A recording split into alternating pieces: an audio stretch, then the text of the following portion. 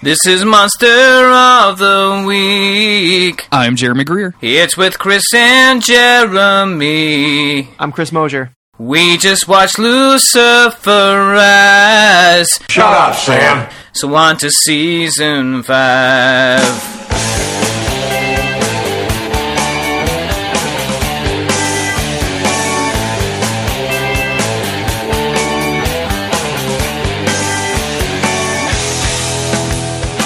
And this is Monster of the Week, the creepy but necessary podcast where we talk about supernatural, we talk about hunks, we talk about TV shows, books, anime, every single thing that Sam and Dean Winchester have ever been in is what we do on this podcast. And we are back again to continue our coverage of Season 5. Chris, how are you today? How's life? How's things? Everything's good. Things are good. Season 5 is good. I'm feeling real good. Season 5 is good? Good feels like a pretty good word.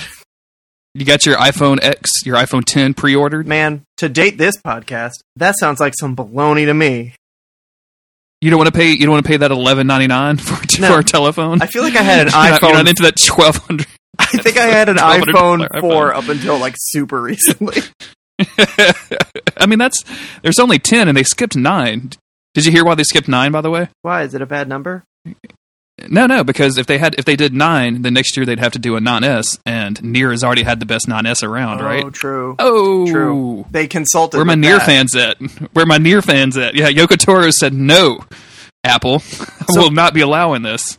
For some reason, talking about Supernatural now. Yeah. For some reason, if you tolerate this level of tomfoolery and you want to help support more of it, you can check out our Patreon at patreon.com/Monster of the Week.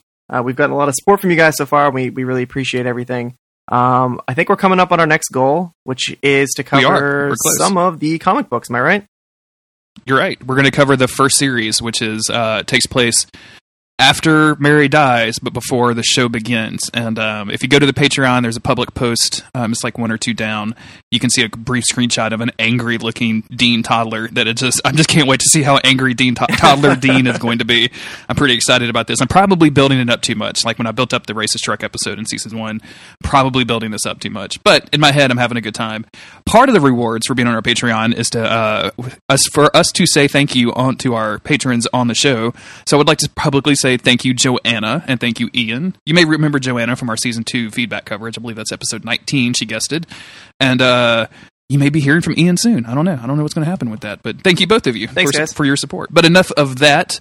Let's talk about the road so far. Yeah. Chris, I want to hear your improv on this. Let me hear it. Okay, so I've been practicing my improv, and here we go. I'm just going to spitball it off the top of the dome. After a few really strong and really climactic mythology episodes, the boys, who are notably back in town, decided to take it easy and get back into the swing of things with an easy hunt that ended with Sam Winchester chopping off Paris Hilton's head with an axe.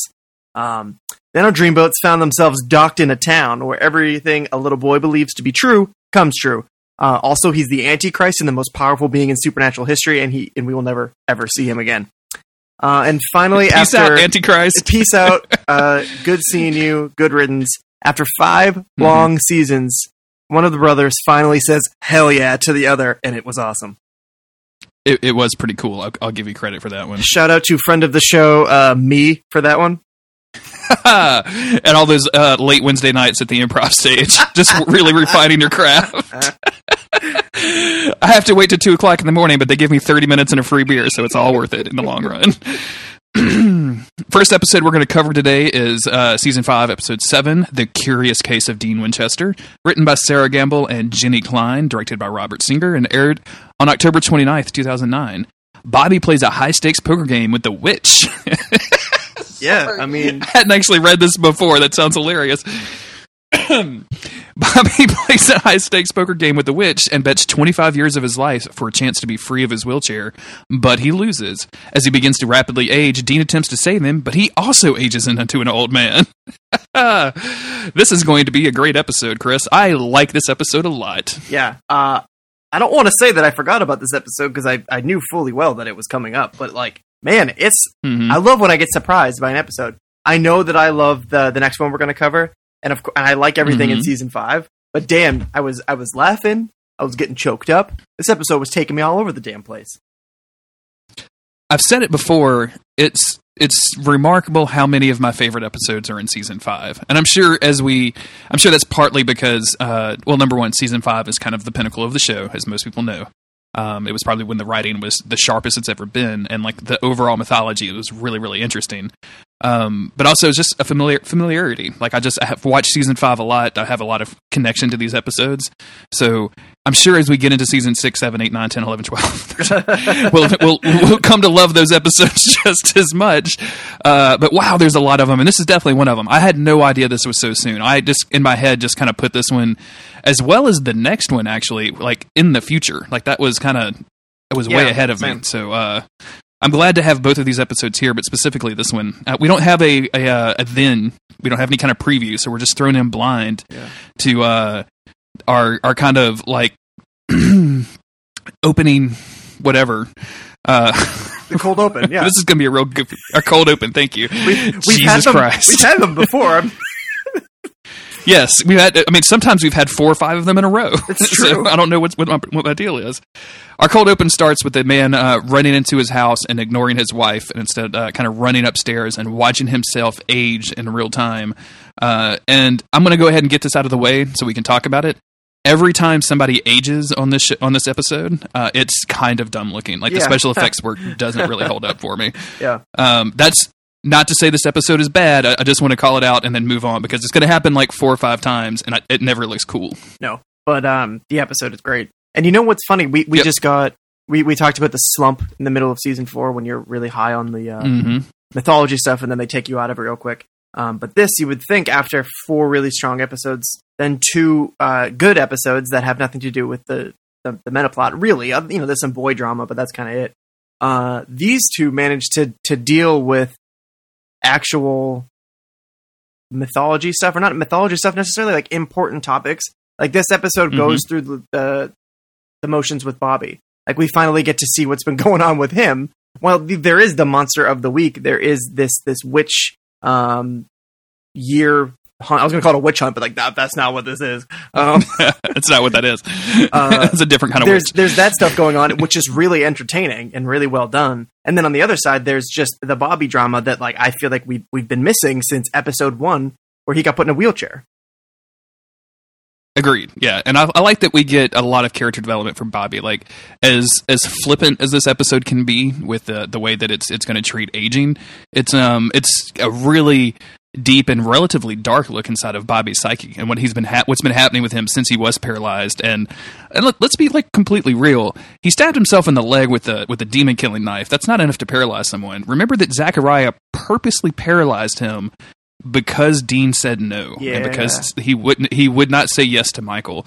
So angels from heaven literally gave you a middle finger in the form of a broken spine, and now you're in a wheelchair because of your like adopted son, basically. Like that's a kind of a heavy load, right? Like that's a pretty and also just FYI, also the apocalypse, like right on top of that. Yeah. So like your whole world is kind of bad. Poor Bobby. Poor Bobby. Poor Bobby in this episode. We've said it on here, just how the boys have been off doing the apocalypse thing, where poor Bobby has been left at home. And it's not like he's the type who wants them to sit around and feel bad for him.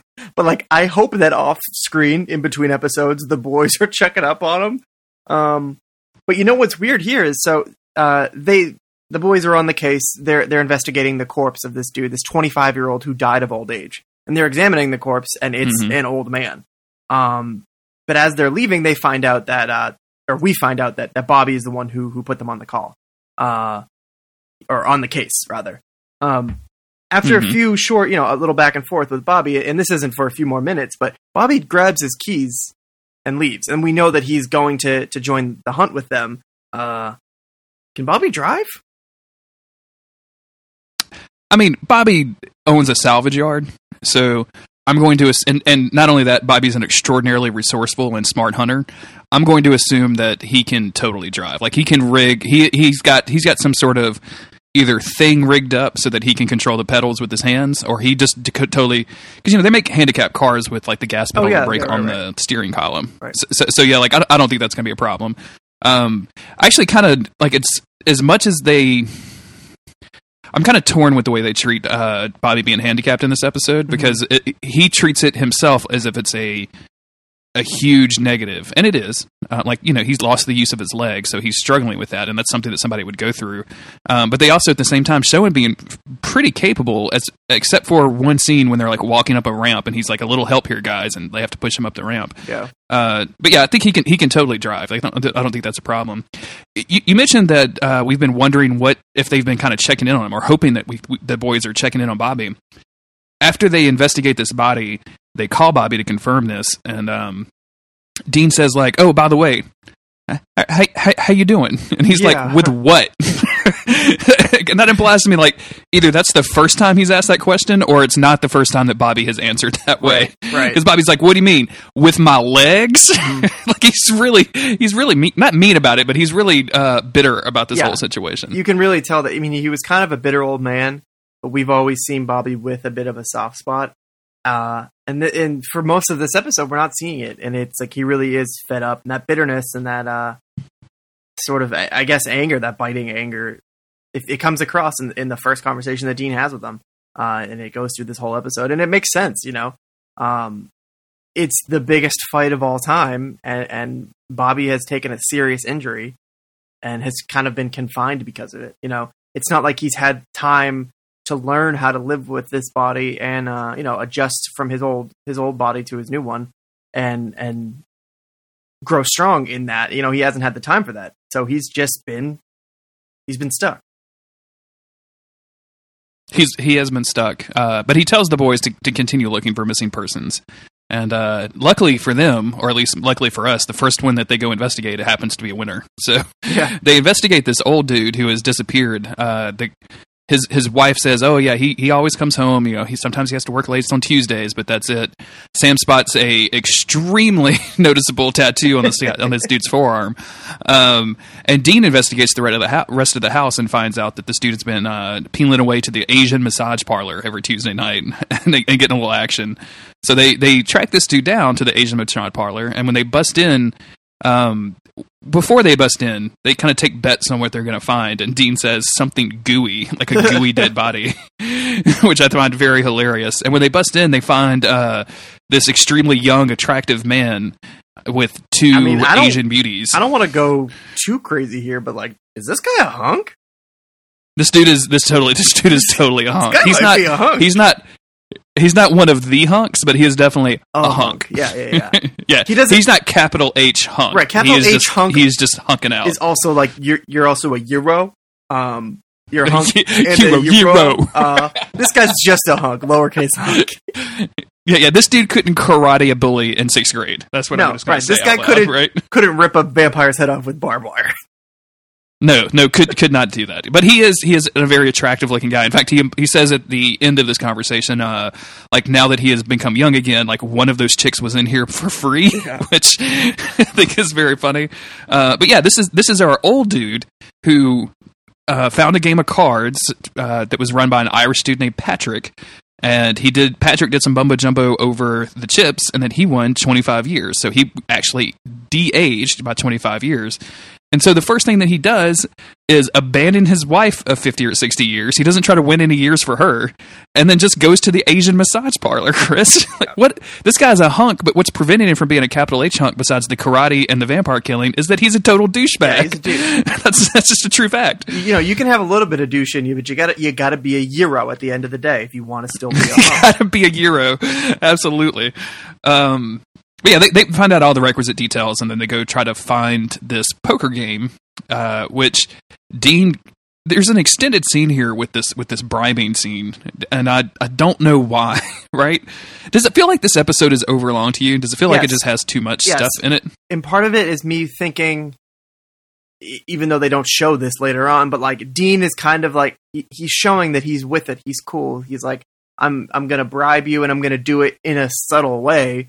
Even though it's not that subtle, he's cool. He's with it. He's going to get the info for, the back alley poker game that's going on. That's secret. Not everybody's supposed to know about it. He's the cool guy. He can schmooze and he can get in there, even though he loses as soon as he gets his chance to play. I don't know if it's supposed to be just showing us that like, oh, Dean is confident. Dean is sure of himself when it comes to this kind of thing, so that when he loses inevitably, we're supposed to be surprised by it. I don't think anyone would be surprised by it, but Yeah, it's No. the episode feels like one of those movie scripts that was adapted to a Supernatural episode, and I don't think that is actually the case. But it feels like a very contained, good episode of something else with Sam and Dean in it. And I don't even mean that as a negative, but I feel like that is why it seems longer in certain points. Like if you were reading a novel, this is a scene where you would get Dean really going at it, bribing this bartender. Yeah. Mm-hmm. You know, or maybe it was just that they have a pretty simple, straightforward plot, and they need to fill the time a little bit. So they have, you know, slightly longer scene. You get to see Dean being a little bit funny, describing his $100 bill or whatever. You know what I mean? Yeah, my friend Ben, who, you know, balding, kind of a smart ass, a hit with the ladies. Like, this is what he describes as a $100 bill. The idea that Dean, like, the only thing he took away from his American history class is that Ben Franklin was a hit with the ladies is very hilarious to me. And I'm sure he means it in the strip club kind of way. Like, I know, like, knowing the writers and Dean Winchester, I'm sure that's the direction they meant to take the joke. But to me, it's like he found out like a weird fact from a history teacher in one of the 10 schools that he took American history from. Yeah. I think part of the issue with the length of this episode, or the feeling that it's longer, is that they focus a lot on the interpersonal relationships between our two villains this week. And anytime that you get to the point where they're dealing with like emotional issues with people that aren't in our core character family, I'm kind of like, why are we doing this? Like, we're never going to see these people again. Like, we have never seen them before. Like, I don't care if this witch has a family. Like, it's interesting and it's good, but at the same time, it just feels like it makes the episode drag on. Anyway, let's get into it. Dean bribes the dude. He finds the game, but lo and behold, Bobby is there first, and Bobby has lost his 25 years. Dean's like, wait, Bobby, how did you beat me here? And he says, well, apparently brains trumps legs. Yeah, brains trumps legs. Dean goes and finds this Patrick dude, who was kind of like trying to steal this girl from an old man, and basically just threatens him with a gun to go sit down and talk to him. And it's like, I'm going to shoot you if you don't give my friend his years back. And then, like, of course, you know, it wouldn't be a good Supernatural story if, like, we didn't have to, like, fight the villain on his own terms. Right. So we have to... Dean has this card game with him. And Dean does some of the most selfless shit I have ever seen in my goddamn life. Like, immediately, the buy-in for this game is 25 years. And Dean says, no, give me 50. So he gives him 50 years. He does his mumbo-jumbo. And Dean says, nope, these 25 are for Bobby. Like, he's out. He's immediately just, like... Not tricked his way into getting Bobby's years back, but like that's kind of what he does. Yeah. But this has haunted me since the very first time I watched this episode, seen it dozens of times. Why not give Bobby 26 years? Why not give him his legs back, Dean? It's just one more year. If you lose, you know, it's only that one extra year. Dean could be 31 instead of 30. That is great. It haunts me that he wouldn't give him 26. He could give him 25 in like 3 months and he'd be back to normal. How many years of Bobby's life has Bobby dedicated to taking care of Dean and Sam? And Dean can't afford one measly fucking year to put him back on his legs? We're only on episode, 7? This is 6, right? That's whatever, 6, 7 weeks. That's all you needed. And he's this is 7, yeah. It's only been a few weeks since the apocalypse started. Can I break this chip? Is there a girl at the counter where I can get 2 6-month chips, Dean, please, sir? Dean, and I mean this from the bottom of my heart when I say this. Dean, please. My man, so selfless, so brave, so smart, getting to 50 and immediately checking out those for Bobby. So good, so pure. Yeah, but Dean, never crosses his mind. Never crosses his mind. My God, that'd have been. I wish the writers would have addressed that in this episode, because at the end of this, if Bobby had been like, "You couldn't give me one fucking year," like. Oh. My guy. Oh, shit. What an oversight. What an oversight. It comes to me in my dreams, and I think about this moment. So good. That's a really good point. I was over here being like, wow, Dean is the best dude ever. I'd never even thought of like, hey, just give him like a sliver of a chip, and he's back to walking around. You guys don't have to have that dude in a wheelchair anymore. Yeah. Excellent. Good stuff. However, that aside, it is a very it's a great gesture from Dean, it's smart, even though I've seen this episode, and I always get mad about that. I forgot that he's not just playing for Bobby's ears and then he loses and then they're both old and then they fix it at the end of the episode. He doubles down and immediately gets Bobby his shit back. I'm like, hell yeah, Dean. Also, maybe even just just one more thought.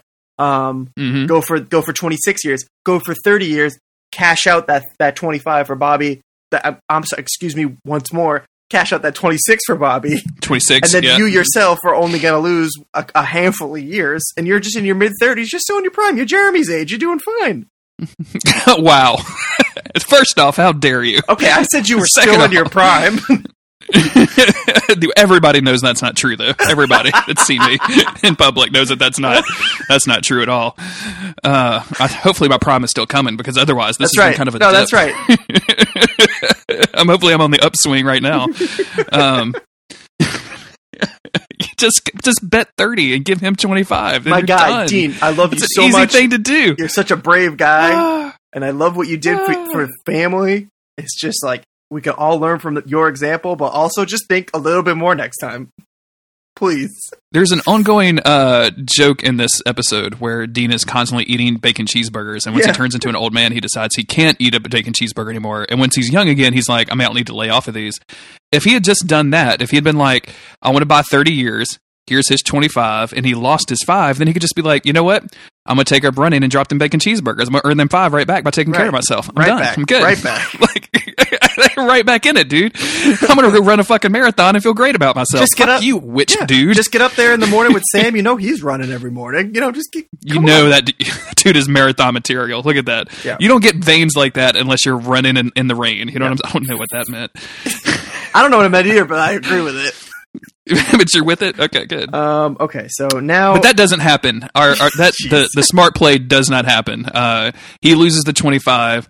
Sam rolls back up to their apartment for this episode, which looks exactly the same as the apartment for every other episode. Mm-hmm. Walks in, and there's an old dude in like a bath towel. Or a towel. Sam immediately whips out his gun to shoot the guy, which is, Sam, that's proper reaction right there. But no...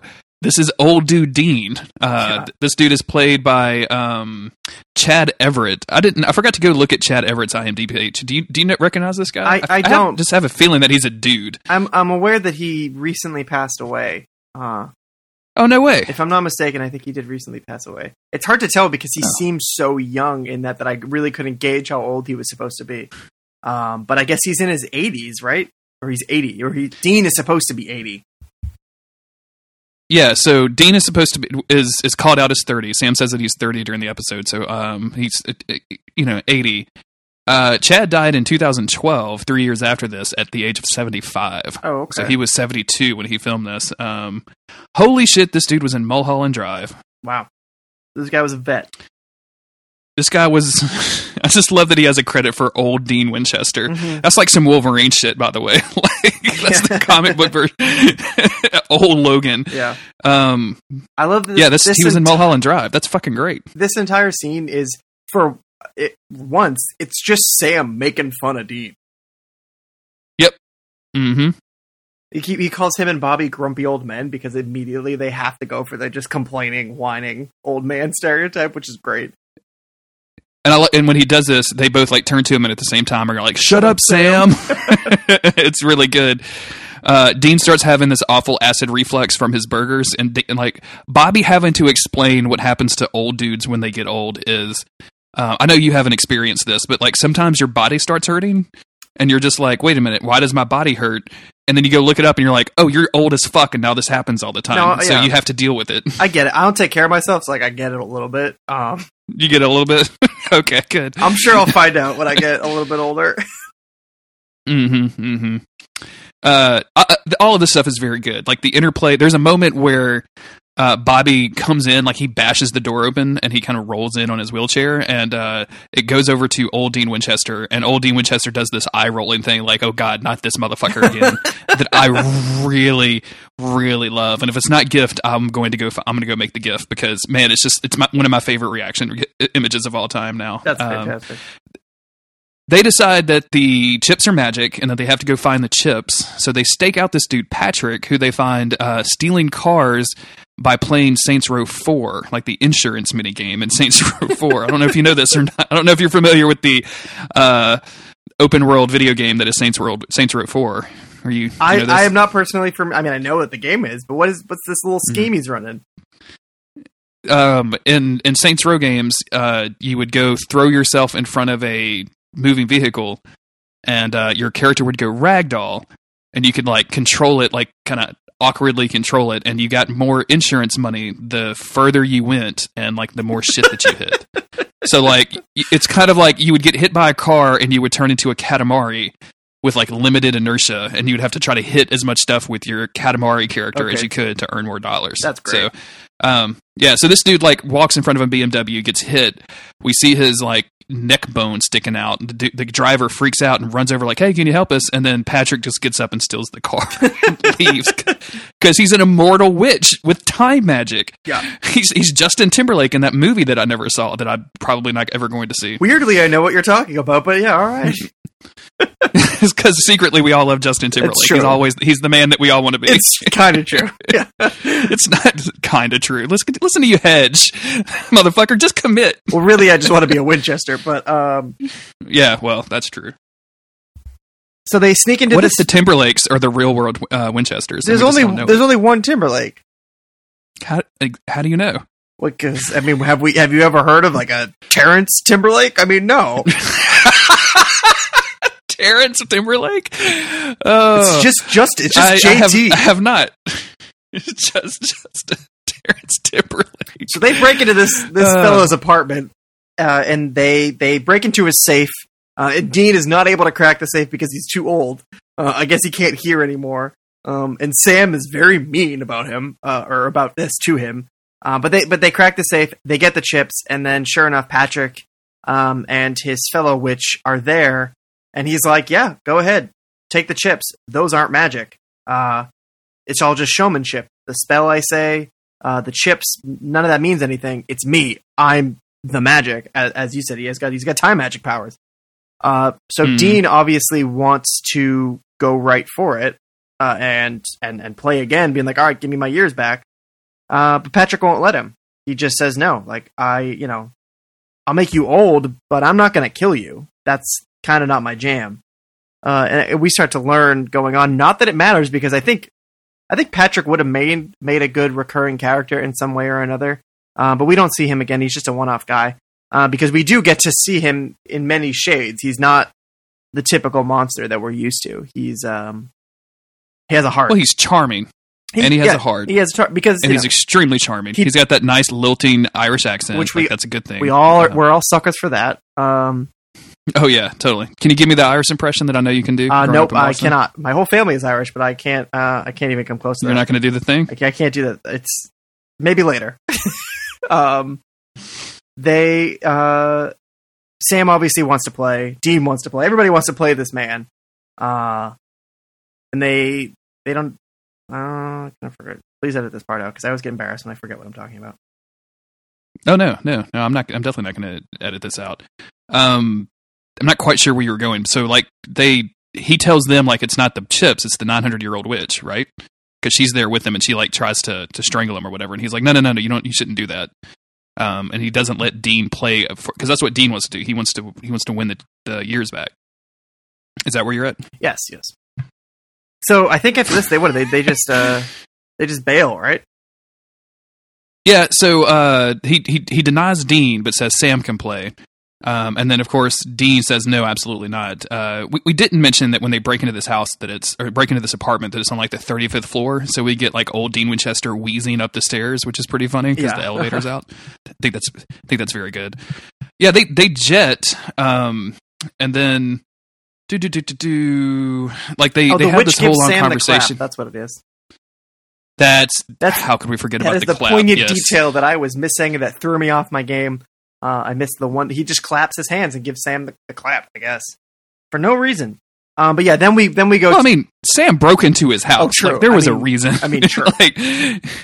He stopped his 900-year-old witch girlfriend from killing him, and is like, I'm still gonna I still have to pay for the shit that you broke. Looking for my super secret safe. So now you have the clap. But it never comes up again, so I guess that's fine. But yeah, there's a scene of the three hunters just in the street. This is where Bobby needs help getting up the ramp, and he finally kind of just, he doesn't lose his shit, but it's like he breaks down just a little bit, and he says he doesn't really care if he lives or dies, and he did not in so many words, but he's willing to go play the game again. He's willing to throw years into the fray again because he doesn't care. He's an old man. He can't walk.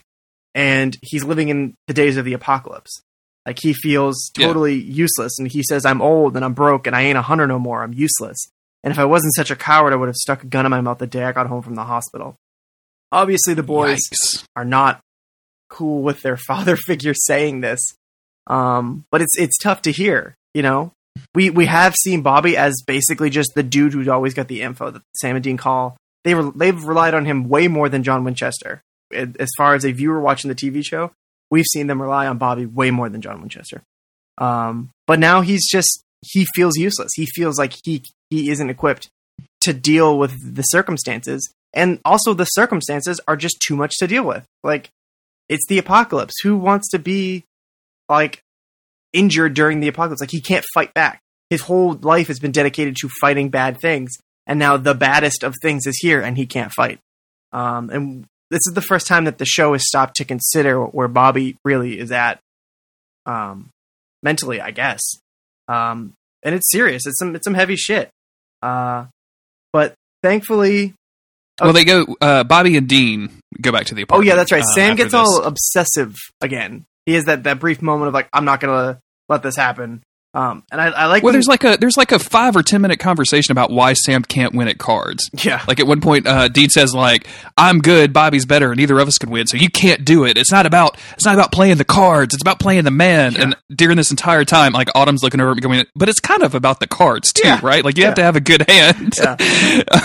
But yes. And there's that whole thing. So they split up. Sam goes somewhere. We don't really know. Dean and Bobby show up back at the apartment, and the witch is there, the 900-year-old witch, and she gives them a reversal spell and tells them, like, if you are able to gather the materials and perform the spell, it'll reverse all of the effects of the aging spells that he has done. So it'll work for anybody that hasn't already died. And they're like, wait a minute, doesn't that kill you too? And she kind of grabs this thing around her neck and it's like, yeah, I'm totally okay with that. And of course, Bobby is suspicious. Dean is suspicious because like none of this ever happens. But like this is not how these things go. Yeah. But I mean, they're going to do the thing, right? And meanwhile, Sam shows up over at Patrick's card game, and Patrick is letting this old dude basically win 13 years from him. You mentioned earlier that Patrick kind of had a good heart, and this is what we see is he's letting this old Jewish dude, which they go out of their way to talk about why he's Jewish or something. It's kind of a weird bit, I think but it's whatever. Just like we're giving you 13 years, and then your granddaughter will have her bat mitzvah at age 13. And then Patrick is like, "Shalom, my friend, shalom." Like it's just a little on the nose. Yeah, I don't know. Okay, but yeah, Sam's here to play. I guess there's the whole like a grand tapestry these fellows are weaving right now, because it's all a setup, really. It's this whole last half of the show, or last quarter of the show is dedicated to Bobby and Bobby and Dean are going to perform this ritual, which involves digging somebody up and then casting this spell. And Sam is going to play some poker, and he needs to get something with the witch's DNA on it, which in this case he tries to get a toothpick from him. But he's just playing the game safe. He's playing it cool. He's playing the odds. He's not trying to do anything too reckless because he doesn't want to fuck up. He's trying to just buy time until the spell is cast. And while he's doing this, Dean and Bobby are out finding the jawbone of a murderer, which is an extremely like Dark Tower kind of shit that I love. But Bobby is definitely not jumping into a grave to dig it up, right? Like that's not going to happen. No. So old man Dean is responsible for this, and he cannot stop complaining the entire time. He complains about his sciatica. After Bobby explains what his sciatica is, he complains about his back. He just complains the entire time until they finally get all of these materials. Excuse me. At this point, they grab the toothpick or whatever from Sam. Like there's a brief break in the game, and they just we talk about these boys being wizards a lot, and these boys are just have no shame about being wizards in public, right? Like, there is no, like, we can't let the Muggles, no, the Muggles? Is it, what did they call Muggles? them? Muggles, there you go. Sorry. What's a Moogle? It's from Is Final Moogle, Fantasy. Man, in last episode I was humming the Final Fantasy theme. I got to go play some Final Fantasy games, Chris. I guess that's what has to happen. Yeah. Anyway, they were just casting this shit on the street, and like, there's blue fire in this van that they are doing, like, with an altar and shit, and like, nobody is around. It's ridiculous. They're just out in public doing this. It's just, another day in the life of a hunter. But turns out it didn't work. It wasn't the right toothpick. They didn't actually get the witch's DNA. He knows that Sam tried to trick him, and he is real pissed about it. And he pretty much just tries to kill Sam. He's just like force choking him out. And it's his female companion who stops him from doing it. Leah, yeah. She's not down with the whole murder thing. And she says, like, no, I told them, like, I have reasons for wanting this. And he's like, well, I'm still going to play this game. We're going to do it fair. And Sam says, for a witch, you're so nice, it's kind of creepy. Yeah, it's a weird moment. This whole thing is very, like, Boiler Room-esque without any of the real, like, tension for me at all. Dean and Bobby race back to Patrick's house to try to find some DNA. They're not able to do that. There's all these, like, super up close shots of Patrick and Sam as they're, like, bluffing one another. There's this back and forth where Sam bluffs him and wins, and I mean, it seems like it's stretched out forever. And I like card games, I like card game movies, but this just seems ridiculous at this point. It's fine, like, and we've had so much great stuff with Old Man Dean. Like, we didn't even talk about when he tries to pick up the housekeeping chick, and she's like, "Oh, you're just like my grandpa. You're adorable." He hits on everybody too. Like, we've had so much great Bobby and Dean moments that I don't really like. This doesn't really put me off or anything, but it just goes on for a while. Yeah, it does. And I know it's just trying to build tension between the commercial breaks and all that stuff, and it does seem again like they're filling time. But as far as like an entertaining thing goes, it's fun to watch. It just does go on too long when you're trying to like analyze it and take notes about it. But Sam is able to bluff his way through. We kind of didn't expect him to, but he manages to trick Patrick. It's not really that he tricked him. It's just that, like, he kind of got pretty lucky and got a better hand than him. Well, he got pretty lucky, and this whole thing about playing the player is Sam acts as if he doesn't have a good hand, and he acts like he's so stressed out about his brother winning that he's gonna go all in or his brother dying, that he's gonna go all in so that he can just get away and go try to save his brother. But in reality, this is all a put on, and he actually has the higher winning hand, and he stretches this out for another couple of minutes before, like, just again, Dean is dying. Well, Dean is dying right now. He's been informed that Dean is dying. So a few minutes ago, you may have heard me say something along the lines of Dean, please. This time it's Sam, please. Just Sam, hurry please. it up. Why are you making this a big deal? Like, you're stretching this out for like some performance, some suspense bullshit. Like, just save your fucking brother. And again, maybe and, like, props. He thinks that he's still right? just trying to buy time. Because Dean at this point is still trying to get the DNA from this witch by breaking back into his apartment.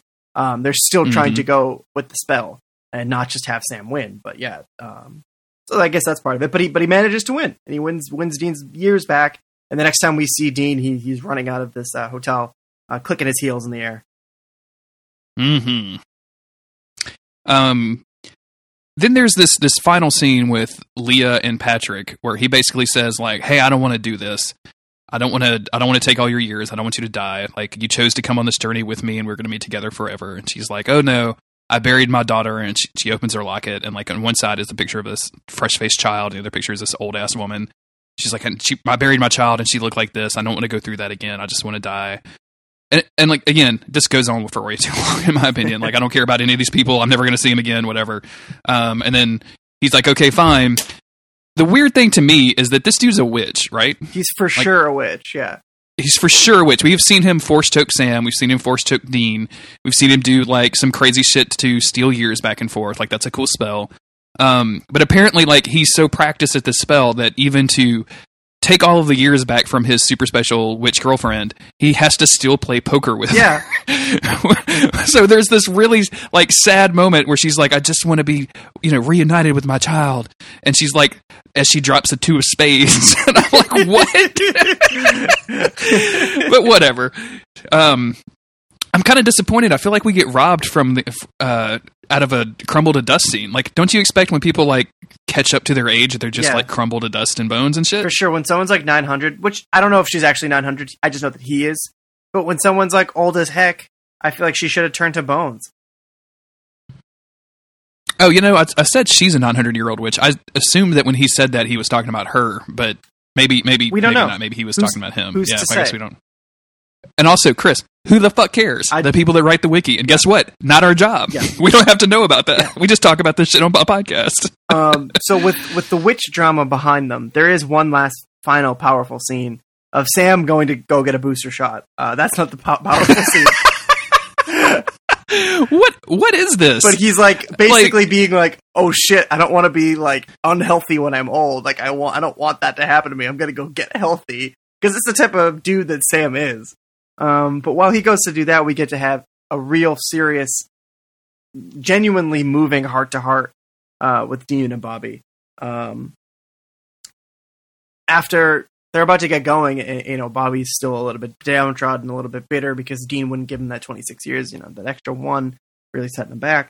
But Dean says, "Your family, me and Sam don't have much left. I can't do this without you. So don't you dare think about checking out. I don't want to hear that again." And it's still that kind of masculine shield around everything. But Dean is very upfront with him. Jensen Ackles, his eyes are watering as he's talking to his father figure and saying, "Please don't say you're going to kill yourself. That's not okay. We're here for you. We need you.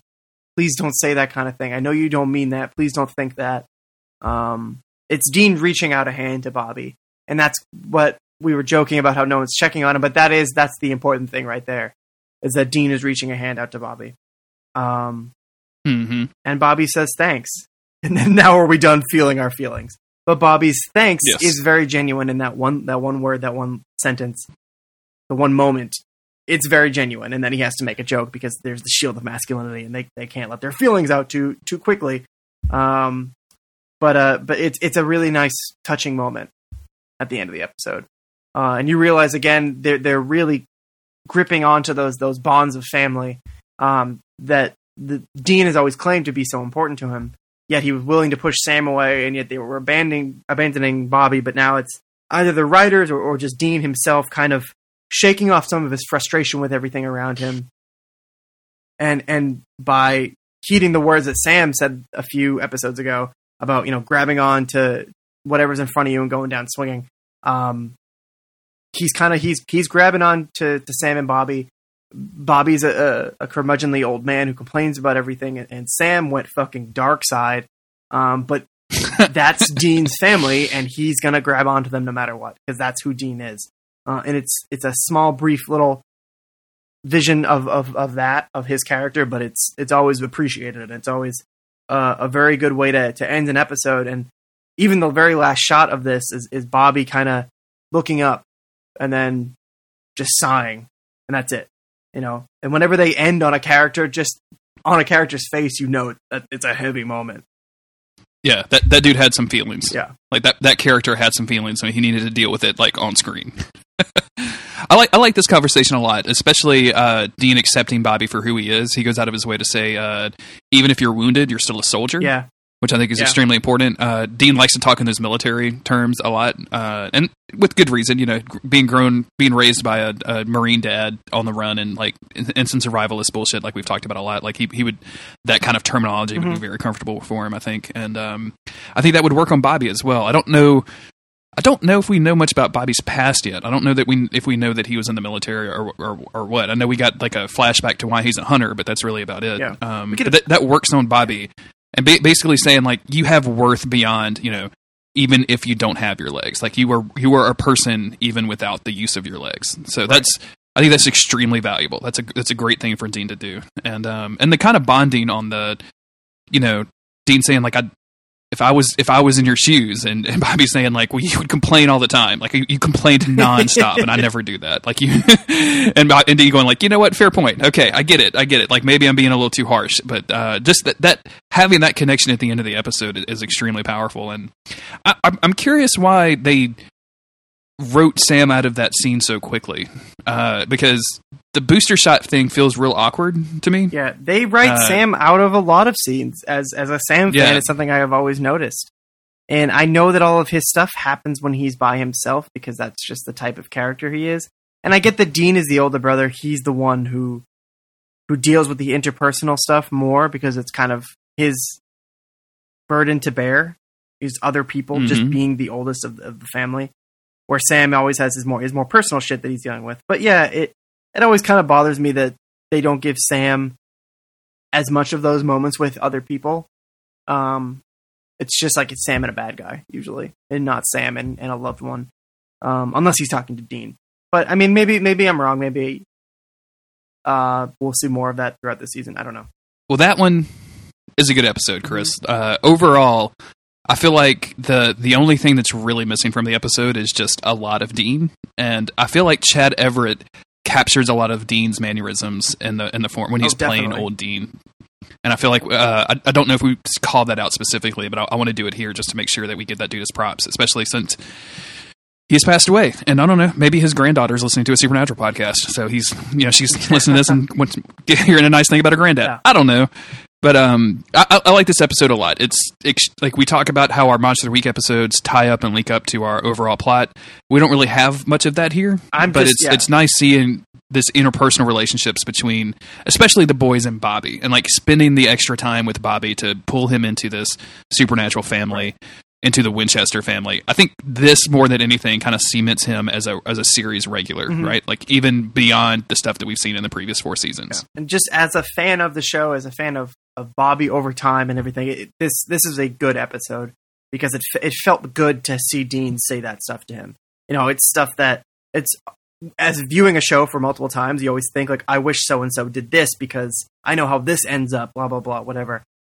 It's just it does my heart good to see Dean doing what I would have wanted to do. I would have wanted to be able to say, you would want to be the person looking back like, oh, I wish I could have said XYZ nice thing to said person. Watching this, I'm like, I wish somebody would be nice to Bobby, please. And Dean does it, and it's really nice. Yeah, it's really nice. Any final thoughts before we go to our next episode? No, it's off topic, but it's a good episode.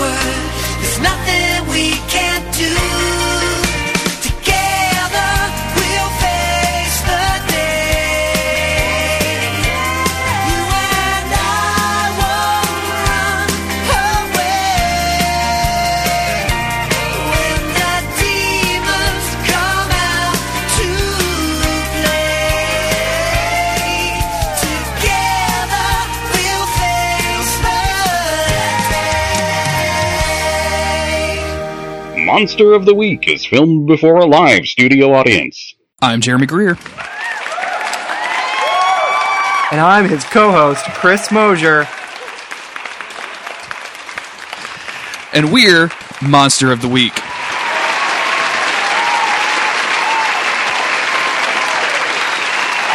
Chris. Jeremy. You know what I like about doing this podcast? What's that, Jeremy? It's the hunks. Oh, you know I love me a good hunk. Chris, what's your favorite hunk? My favorite hunk? Well, that would have to be Castiel.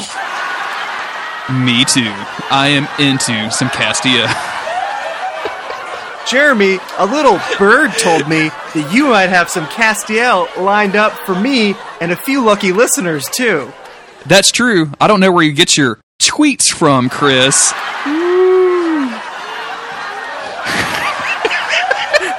We're doing the crowd sound effects too. Yeah, totally. I guess so. I guess we just got to lead into it.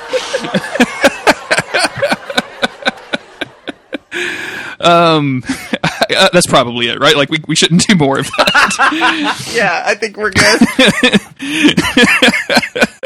If you can't tell, we're going to be covering Changing Channels, written by Jeremy Carver and directed by Charles Beeson. It's the greatest Sam and episode Dean of Supernatural ever. Sam and Dean are thrown into an alternate universe by the Trickster, where they become characters in various TV shows, including a medical series, a Japanese game show, a forensics procedural, and a sitcom. Castiel warns them if they don't find a way out soon, they will become trapped inside forever. The Trickster is later revealed to be Archangel Gabriel. So thanks, TV Guide, wow, or TV wherever. Guide, fuck. That's literally the last 5 minutes of the show. Good job. Thanks. Okay.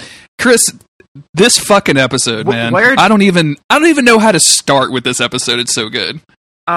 If you haven't already, cue that goddamn music, because that theme song is so good. We get our cold open is Sam and Dean acting on a sitcom, like in the traditional like what, 2-camera show. No, it's not 2-camera, it's a multi-camera thing, but like picture Friends. We're literally any sitcom, and that any sitcom ever, and How I Met Your Mother, and happy endings. I didn't know that this episode existed. Like when I watched it, I didn't see previews. I didn't know what was coming. Is that true? Because there is that little preview at the end of that episode. So maybe that's not entirely true. But let me tell you, I was still surprised as hell for what was happening. Well, because the preview is just a preview, and like any good preview, it's very short. Like that. This was before every trailer for a movie was 5.5 minutes long, and basically told you what was happening. Like all you saw was them in a sitcom, right? Like you didn't really see anything, and it was totally devoid of context. So having the episode just start, and then having like this exchange where he looks at this giant sandwich and is like, "I'm gonna need a bigger mouth." Then Sam comes in and stops what he's saying to go, "You're gonna need a bigger mouth." I mean, the setup is just great, and it's also kind of like, it's funny, but at the same time, it's very disconcerting because number one, our hunks are not acting like normal, and this is totally weird. And obviously, there's something "quote unquote" supernatural at work. Like there's something dangerous doing this to our boys. Even if you don't feel that danger now, it's in the back of your head of like, they're gonna have to deal with this at some point. Yeah, this can't be a good thing.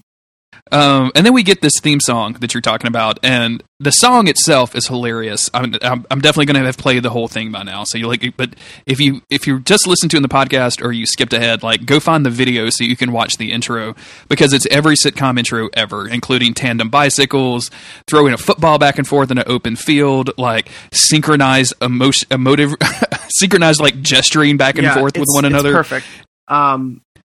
Back in the day, on social media, like on forums and stuff, my profile picture or whatever would be a GIF of Sam opening up the closet or the cupboard and looking in and seeing just like a typical ghost that's just a white sheet, and then closing it and then like backing up against it to hold the ghost in, all scared. A GIF of that was my fucking profile picture, because that's where I was at with my love for this episode.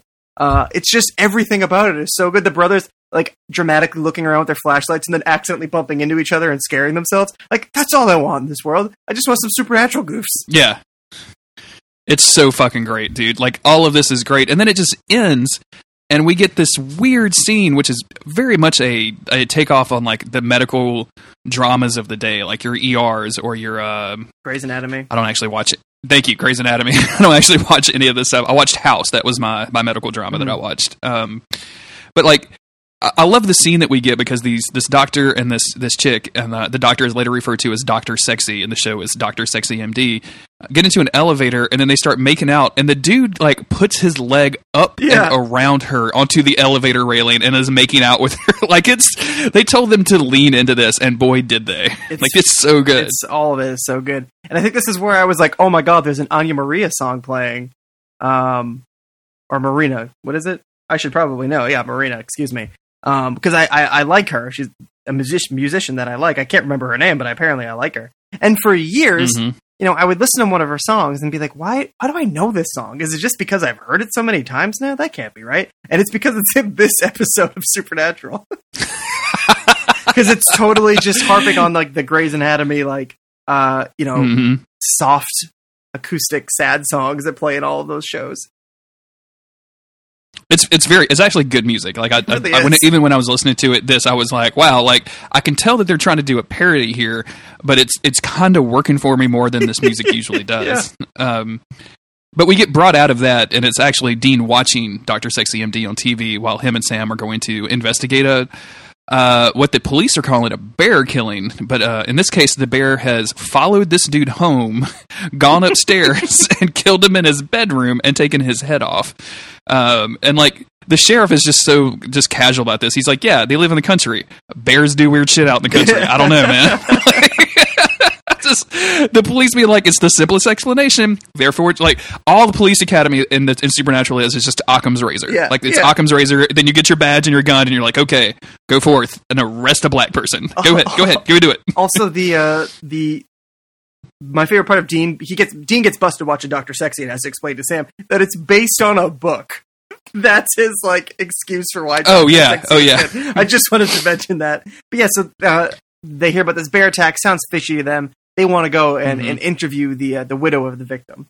And they do, because the widow is saying something different. And by the time they get to her, she's already saying, like, actually, no, it was definitely a bear. And they're like, no, like, if you saw something, tell us. We're very open-minded. And she's like, well, it was actually the Incredible Hulk. And there's a special kind of joy that I take when the boys hear something that they are totally not expecting. Like, if she had said ghost, like if she had said, Wendigo, Rougarou. Imagine if she knew any of those names. Exactly. Also, that a thing with black eyes broke into the apartment. Like they would have been right there with her. Instead, she says the Incredible Hulk, and fucking Dean with the deep cuts on the Incredible Hulk actors is like, is it Bana or is it Norton? And she's like, no, those movies were terrible. And I had forgotten that there was Eric Bana had played the Incredible Hulk. I had totally put that out of my mind. So I thought he was saying Banner or Norton, and I was like, that's not a valid question. Yeah. I got real nerd mad about it. I just took it out of my notes because I didn't want to be reminded about it. And then I texted you about it when I watched the episode again, and you were like, actually, oh shit. I've made myself nerd mad all for nothing. I feel real stupid. Yeah, for some reason, I think that the Eric Bana Hulk movie came out when I was in, sorry to make you feel old, it might have been in elementary school. I remember being really young. Old enough to go to the movies by myself or with my friends, but whatever. And it just, for all these years, it always stuck into my head that Eric Bana played Bruce Banner. Like, it just was always funny to me for some reason. So as soon as you said that, I was like, hey, my dude, actually, I'm looking up now to see exactly when this movie was, because I want to know how old you were in this year. Because this is something definitely we should do on a podcast together. Oh, for sure. We definitely should keep doing this. You can edit around it. Yeah. 2003. So you were what? I was 12 or 13. 3? I was 12 4? Or 13. You're 12 or 13. Okay. Jesus Christ. Sorry, my dude. But no, it's not Bana and it's not Norton. It's actually Lou Ferrigno. Yeah. The old school version, which is extremely hype. And Sam, they break off for Dean to do research and Sam to go on the on-site visit for some reason. I guess they're kind of taking turns, or looking into this probably way more deeply than it deserves. Maybe this is part of their reintegration with one another, because normally I would expect Dean to be the person on site and for Sam to be on the computer, but they reverse those roles. Maybe that's because they're trying to like get back on each other's terms. Right? He's trying to let Sam, I think, take a little bit more control and not be as on a leash. And you know what? They don't even mention it, and I think that's kind of cool. No. Because actually, it didn't even occur to me until I was literally talking about it. I'm glad you brought that up, though, because it's like they do a little bit of a role reversal, and I bet it's just supposed to be a low-key way of being like, well, no, normally Dean does that, but now Sam's going to do it because, they're trying to work together. And, like, that's kind of cool. That's a very subtle, cool thing. And some of the poker game in the last episode brought up some of Sam's stuff where, they're kind of ragging on him a little bit, saying, like, you're not good enough to play it, Bobby and Dean are. But, and Patrick plays that card on him a little bit too, saying, oh, you're just a little brother, whatever. So I'm glad that they're kind of subtly still poking at that, but not making a whole scene about it. It's just a thing in the background. These writers deserve more credit than people give them. Absolutely. Agreed. Dean has researched and found out our victim has a extreme problem with anger. He's been to anger management classes. He has abused his wife. He's got into a lot of bar fights. Not a great dude. Sam comes back with having found a Hulk-sized hole in the wall when this dude was killed, and says like, "Hey, this sounds like Just Desserts, a real angry dude being killed by the Hulk." And also, I found all of these candy wrappers there. I wonder if it's a trickster, which is kind of a big jump, right? Like, that's a leap. Yeah. But they've dealt with him before, and Sam, in particular, I feel like it's pretty intimate with the trickster after living those hundreds of scenarios with him. Mm-hmm. So I'm glad that they were able to pick up on it pretty quickly. I like this argument right here because I mentioned this in last week's episode when we were dealing with Jesse, the Antichrist, who was never heard of again, where Sam doesn't want this kid corrupted. He doesn't want this kid to be, used for either side of the war for Earth that's happening right now. But in this case, here is this supernatural being known as a trickster, and Sam says, well, wait, if we can convince this thing to be on our side, it would definitely be helpful, right? Like if he's on our side, then maybe he can help us find Lucifer. If he can't help us find him, maybe he can help us find God. If he can't help us find God, maybe he can help us, I don't know, kill either one of them. He can help us do something. Like, he's got crazy reality warping powers. Obviously, he's more powerful. And then Dean is, like, not into this idea at all. I think Sam's, like, reasoning for it is, like, maybe he doesn't want the party to end. Like, the trickster seems like a pretty chill dude, other than all the shit that he did to us. But, like, guy likes to hang out, Yeah, he's just hanging. He's just having a great time on Earth. Maybe he doesn't want the party to end. And obviously, Dean's line here he's a bloody violet monster, and you want to be Facebook friends with him is really good. I like it. It's their first Facebook reference, I believe. Sam, obviously, he wouldn't want to use a kid in the last episode, or 2 episodes ago. Using the trickster or trying to get help from the trickster, I think it makes sense. I understand why Dean is like, no. Stop with the whole monster shit, Sam. Again, you're always siding with the bad guys, but I do think it makes sense. He's like, well, actually, hold on. Like, we're kind of like up shit creek right now. Maybe this fella could help. And I think that Dean has his head on straight, and I'm glad that Sam is talking about this stuff and not just, seeking the trickster out by himself, but still. Yeah, this is all super good to me. Like, I like this. I like that they don't resolve it right here. Dean is just basically like, okay, well, maybe we'll try talking to him or whatever. Meanwhile, I'm going to carve these stakes, and you should listen to that police scanner to see if anything pops up, because if we know anything about the trickster, it's that he's not going to be able to help himself and to continue his tricks, basically. Yeah. And that's true. They're listening to the police scanner when they get it. When a policeman calls in this, like, oh my God, something crazy happened at the warehouse. You guys got to get over here. I don't even know how to describe it. Yeah. The boys rush over, register the fact that nobody is around, and pull out from the trunk stash, their flashlights and wooden stakes dipped in. Is it dead? It's not dead man's blood. What kind of blood did you have to have? Do you remember? I don't know if it's. We should. Oh boy. We should be on that fucking Wikipedia right now. I usually almost always have it up, and I don't for some reason today. I don't know why. It's not dead man's blood, because that's vampires, but it's dipped in something. They don't even mention it in the episode. It's but it's obviously tipped. Yeah, it's tipped for sure. And the second that they walk into this big empty warehouse, boom! Suddenly, Sam and Dean are in scrubs. They're in lab coats, and they're in a hospital. And they immediately turn around from the door that they came in, open it up, and it's a closet full of like 2 people that are, making out with one another, which is super great. And then they turn around again, and there's this woman, this doctor dressed in scrubs again, and she just smacks Sam in the face. Again, another profile picture for Chris Mosher was Sam being slapped in the face mid-slap, because it's just a great still. What, Chris? I want to take a brief aside for a moment. Can you tell me the forums that you were visiting circa 2009, and you were making these GIFs and then putting them as your profile picture? It was literally just hardcore punk music forums that I was using these Supernatural GIFs on, and that's not really the place for Supernatural, but that's where I was at. Was there a thread? Did the hardcore punk forums have a thread for Supernatural? They have like a TV section in their forums? No? Not for Supernatural.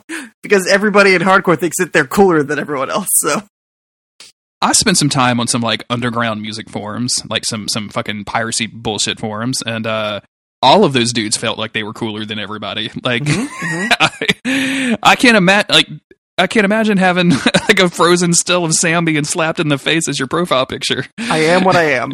I just took photos of myself with a large sword in real life. So, what do you expect from me, Jeremy? Honestly, I expected a bigger sword, but everyone's a little disappointed in real life. So it's hard to ship anything bigger than what I got. But two ways, Chris. Two ways. This woman who is soon to be revealed as Dr. Piccolo, she slaps Sam in the face and just says, "You're a brilliant coward." Yeah, and slaps him in the face several times. Like he's like, "Lady, I don't know who you are," and she's right across the face again. Like, but Sam getting slapped is very satisfying to me. That's why it's so funny. This picture is just so funny. But she's able to, or Dean is able to identify she's Dr. Piccolo. The sexy but whatever nurse or doctor, excuse me, and he realizes that they're in Dr. Sexy very quickly. And I just love that he identifies everybody as that is so and so, the sexy but stubborn doctor, whatever. It's just every single one of them is the sexy but stubborn, something. Sexy but smart, sexy but psychological to the chick that's like seeing the ghost. Yeah, and it's just like it's so great to just get this tiny little window into Dean's like worldview. Like it makes sense that Dean watches a lot of daytime TV. What else is he going to do half the time? They're not always hunting, and they're not always driving. Half the time, they're just killing time in between shit happening. Yeah, I would definitely imagine like Dean Winchester was a fan of Passions in its limited run on NBC, right? Like that seems like Dean's wasn't wheelhouse. He on that? I mean, probably. I think he might have been. I don't remember, but was definitely in my headcanon. He's always been on Passions. I like the fact that the head case doctor. I don't. That's probably not the correct term for that, but the one he identifies as like sexy but crazy or whatever is seeing a ghost, and Sam's like, "There's ghost on this show? Why?" And Dean's like, "I don't know, but it's compelling." Like he's really into it. Good for Dean to have a hobby. I like for Dean to have a hobby, like just a guilty pleasure, just something for him to relax with. It's all of this stuff is so good, and sure enough, there he is, Dr. Sexy himself, this dude with just like a sweet mullet situation going on, and this is based on I think Dr. McDreamy or whatever that they called him in Grey's Anatomy. He's based on a dude. I'm not too familiar with the show, but everybody else seems to be. Paging Dr. So this guy, he comes up to them, and Dean is just like starstruck. And I just love that all of it is just the doctor. They're all just they're just saying doctor to each other. When I tell you, when I worked at a hospital, it was not quite like that. But it's amazing. Do you ever watch Children's Hospital on Adult Swim? I think it's Adult Swim. Yeah, I've seen it before. Yeah, it's not in a long time. But they get into that routine a lot where like they just continually like they have to do all of relationships, like everyone has to say doctor to one another, so it takes about 4.5 minutes to get through the first doctor because people keep walking up and joining the conversation. It's a good show, everybody watch it. Dean seems extremely attracted to Dr. Sexy MD. He loves it. He's all about him, but he's all about Dr. Sexy MD. Everyone knows the thing that makes Dr. Sexy sexy is his cowboy boots. And let me tell you, Jeremy, I wore cowboy boots to work once when I worked at the hospital. You did what? I used to wear cowboy boots. I'm going to tell you right now. Excuse me? I'm gonna walk you down that road. I wore cowboy boots every single day. Put your cowboy boots on and walk me down this road because I want to hear them steps. Hey, Jeremy, these boots were made for walking, so I'm about to take you down that road. I wore cowboy boots every single day for 3 years straight until I wore holes in them. And it was just, because they made my feet look a little bit smaller. But I was just into it. It was just my thing. I wore them under the jeans. It's not like you got these big, obnoxious things. I just had heeled boots on. NBD, sue me, Jeremy. All right. Wait, but wait, hold on, because what kind of cowboy boots did you wear? Did you have some alligator, some ostrich? What was your preferred material? They were just leather. Snake? They were just, not anything like no crazy animal. Probably just regular leather. Red leather, yellow leather. Yeah, red leather. Were they? If you were walking down a hospital Like, So- most hospital floors that I've been into are extremely polished and clean at all times. That's what I'm getting at. Dr. Sexy would be slipping and sliding all over the damn place because your old buddy Chris was slipping and sliding all over the damn place in these damn cowboy boots, which I was at school. Normally I would go home before going to work, and that was fine, but I was at school, and I didn't have time to go home. I was running late, so I was like, well, I can get scrubs at work, NBD, and I got there, and I thought, I'm saving myself time. Everything's going to be okay. And I went to the bathroom and I'm changing into the scrubs, and then I went, oh fuck! Oh, I got And then these you picked up realized- cowboy boots. Then it went from NBD to VBD. Yeah, very big deal. I am astounded to know that you wore cowboy boots for 3 years. I feel like you should have told me that before we got into a Patreon, before we started doing business together. Like, Yeah. I feel like that's something that you should have disclosed to me. You know, when you sell a house, if somebody has died in it, you if have to it's tell like- the It's like buying a house and finding out that there's a ghost in it. You started a podcast Yeah. and found out that your co-host wore cowboy boots. Honestly, I'm going to use that Patreon money to buy to buy myself a new pair. Do you want me to, I don't know if you remember this, and how did this not come up during the feedback episode where we went to a link that was Boot City, and you never brought this fact up? You didn't even seem like interested in the boots. I've been there, done that, my man. I live it. It's not like it's not like I get gas every week, but like I don't get excited about getting gas. I'm not like, oh, that's the thing that I do. It's just part of my life. It's just part of my life. Chris, we have to talk about two words. It's called false equivalencies. You wearing cowboy boots for 3 years is not the same as you having gas. One is extremely, extremely interesting, and the other one is cowboy boots. Tell me more about this gas. No, I'm kidding.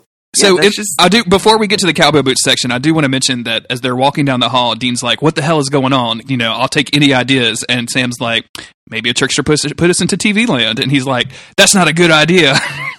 And then that's totally what happens. But that's totally what it is. Why is Dean's just too? He's very flustered by this whole Dr. Sexy situation. And can you blame him? No. You're gonna have During to put his all that conversation in with the Dr. fucking Sexy. outtakes, dude. Oh no, that's totally staying in. We can't just like that was too natural. That was too good. That was okay. During this conversation with Dr. Sexy, where Dr. Sexy accuses him of doing a face transplant that he was not authorized to do, he accosts Dr. Sexy and says, "I know who you are." And this is the cowboy boot conversation. Mhm. He's not wearing cowboy boots. That's how Dean identifies him as the trickster. And of course, it's our buddy, the trickster, Richard Spites, from season 2, maybe? I don't quite remember He's where in these season episodes 2 are. and season 3. And season 3. Yeah, Richard Wait, we've already Spade. seen the Twister. I said Twixter. That's a different guy. He's already been in 2 seasons, 2 episodes. I thought it was just the one. There's the one where he shows up and they just find out he's a trickster and they do the whole thing. And then there's the whole mystery spot one. Wait, no, that's where they find out he's a trickster.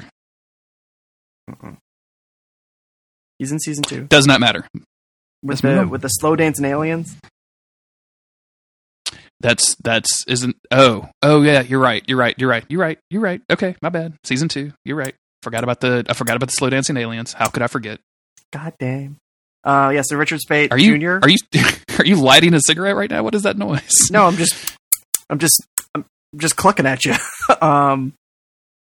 Yeah. So Dr. Sexy turns into the trickster, and voila, it is he. Yep. Did you notice how short this dude is compared to our giant hunks? Yeah.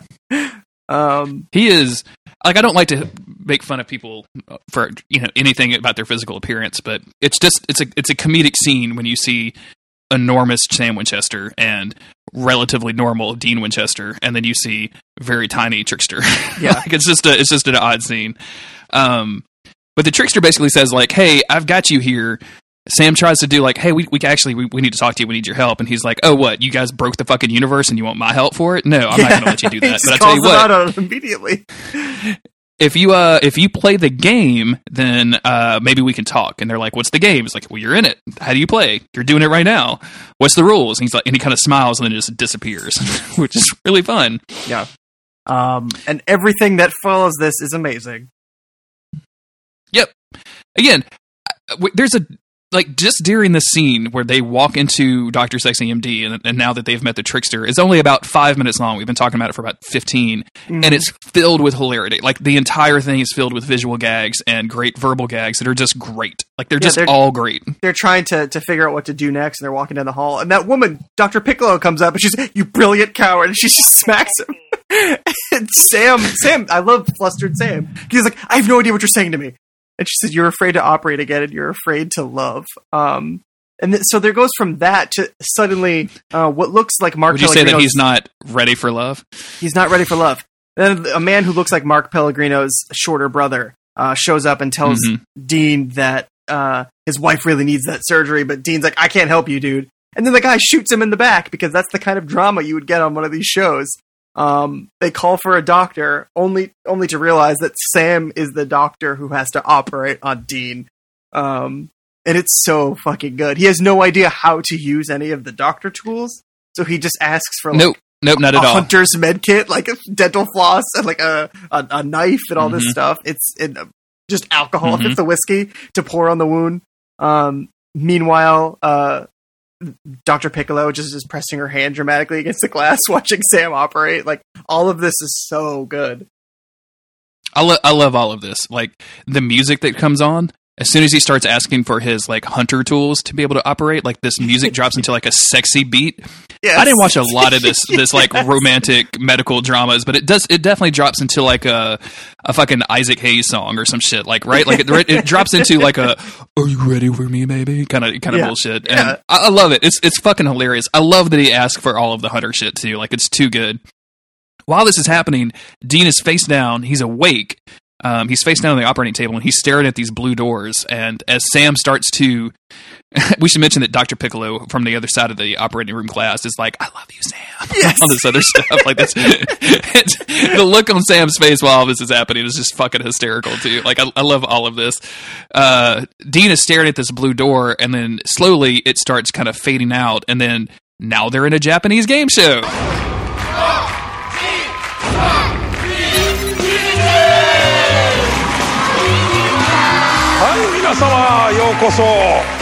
Let's play Nutcracker!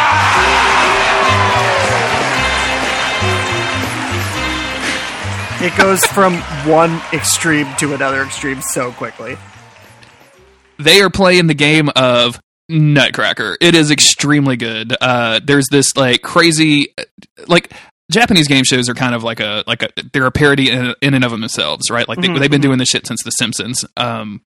It's both of the boys are obviously like they're both standing. Their legs are fastened into these comically overhuge like Converse sneaker looking things.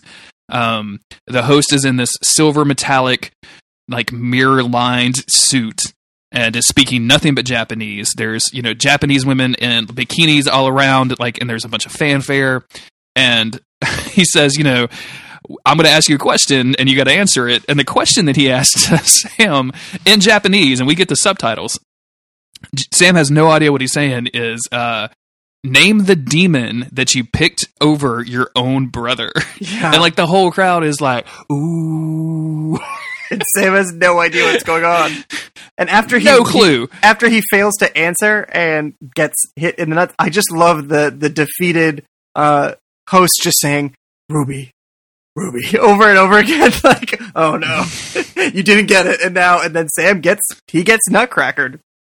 Yeah, he gets nutcracked. And I love that they do this, number one, and then they slow it down and they give you the nutcracking from several different angles. It's so good. Chris, I don't like, when we tweet the show out, I always feel a little bad because I nobody wants to see like 8 tweets from a podcast all in a row, but I still can't seem to help myself. I might get up to like 12. I might have to do a GIF of every fucking thing in this show because it's so goddamn good. It's just too much. It's too much for me. The announcer goes over to the side and they start doing like this live commercial for something. I can't remember. I didn't write it down what it was, but it's something like dumb and hilarious. And we have a surprise visitor. It's your boy Cass. It's your boy Cass. He just shows up and is like, "What are you two doing?" In his Cass voice, of course. But he almost immediately, like, he's like, all right, I'm going to zap you guys out of here. And almost immediately is just, like, vanished. He just disappears into, like, a puff of static. Not, a puff is not a way you would describe static, but you get me. He also says that the boys have been missing for days. Yeah. So I do want to mention that. And then, also, you mentioned static. Like, it's like it's like a channel change flick, right? Like, it's like that kind of weird in between channels, like on an old CRT TV with a rabbit ear sticking out and some tinfoil on top of it. Like, it's that kind of like zip, and he's gone. So like we knew what was happening before, and I mentioned at the very start, like when we saw the sitcom stuff, it was interesting. But now I'm starting to feel a sense of terror. I'm like, oh shit, like maybe something serious can happen to these boys. It's funny how funny they're able to be while like the threat of danger never really goes away.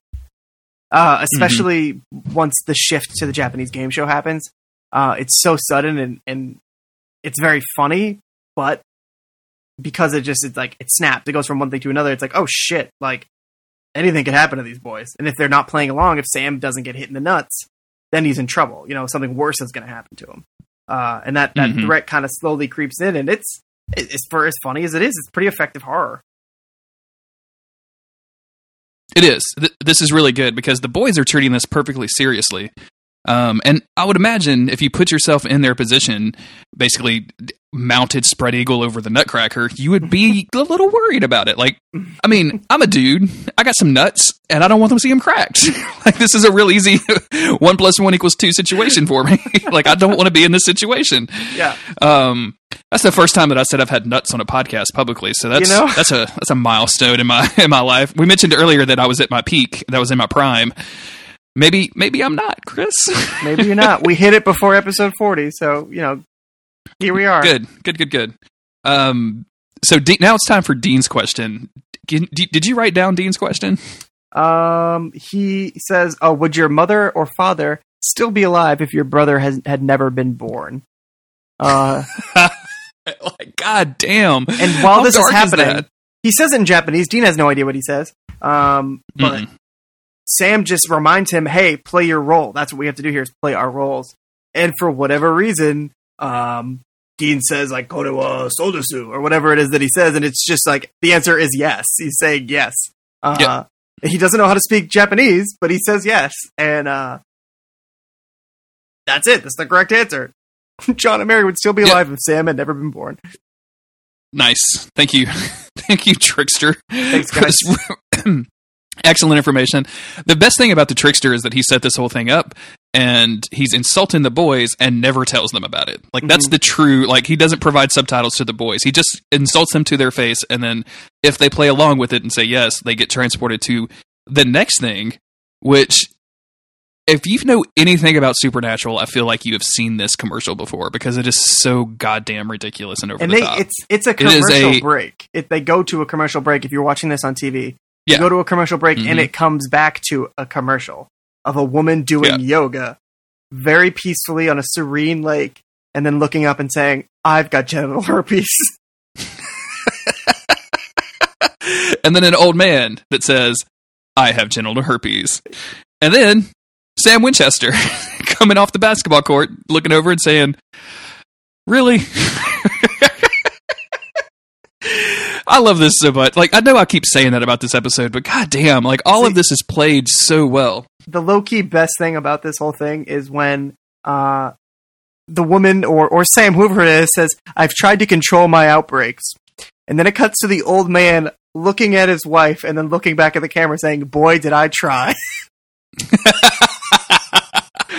Like, this old dude is just boning down. He's like, "Baby, look, I know I got herpes, but a man's got to live." You know what I'm saying? He's like 75 years old. Do you remember when we got married and you said for better or for worse? Well, guess which one we're in now. I've got genital herpes. Oh, man. Yeah, this is all very good. Dean does the voiceover and about saying all of the side effects of this is it like herpesia or something? Herpexia, yeah. Herpexia. Dean does, like, you may suffer diarrhea, permanent erectile dysfunction, loss of memory. Like, it's a line of just a horrible shit. And then it goes back to Sam, and he's like, I am doing just the smallest part to stop the spread of genital herpes. This stuff is just so great because, like I said, when I got my sister to watch Supernatural, this was the first episode I showed her.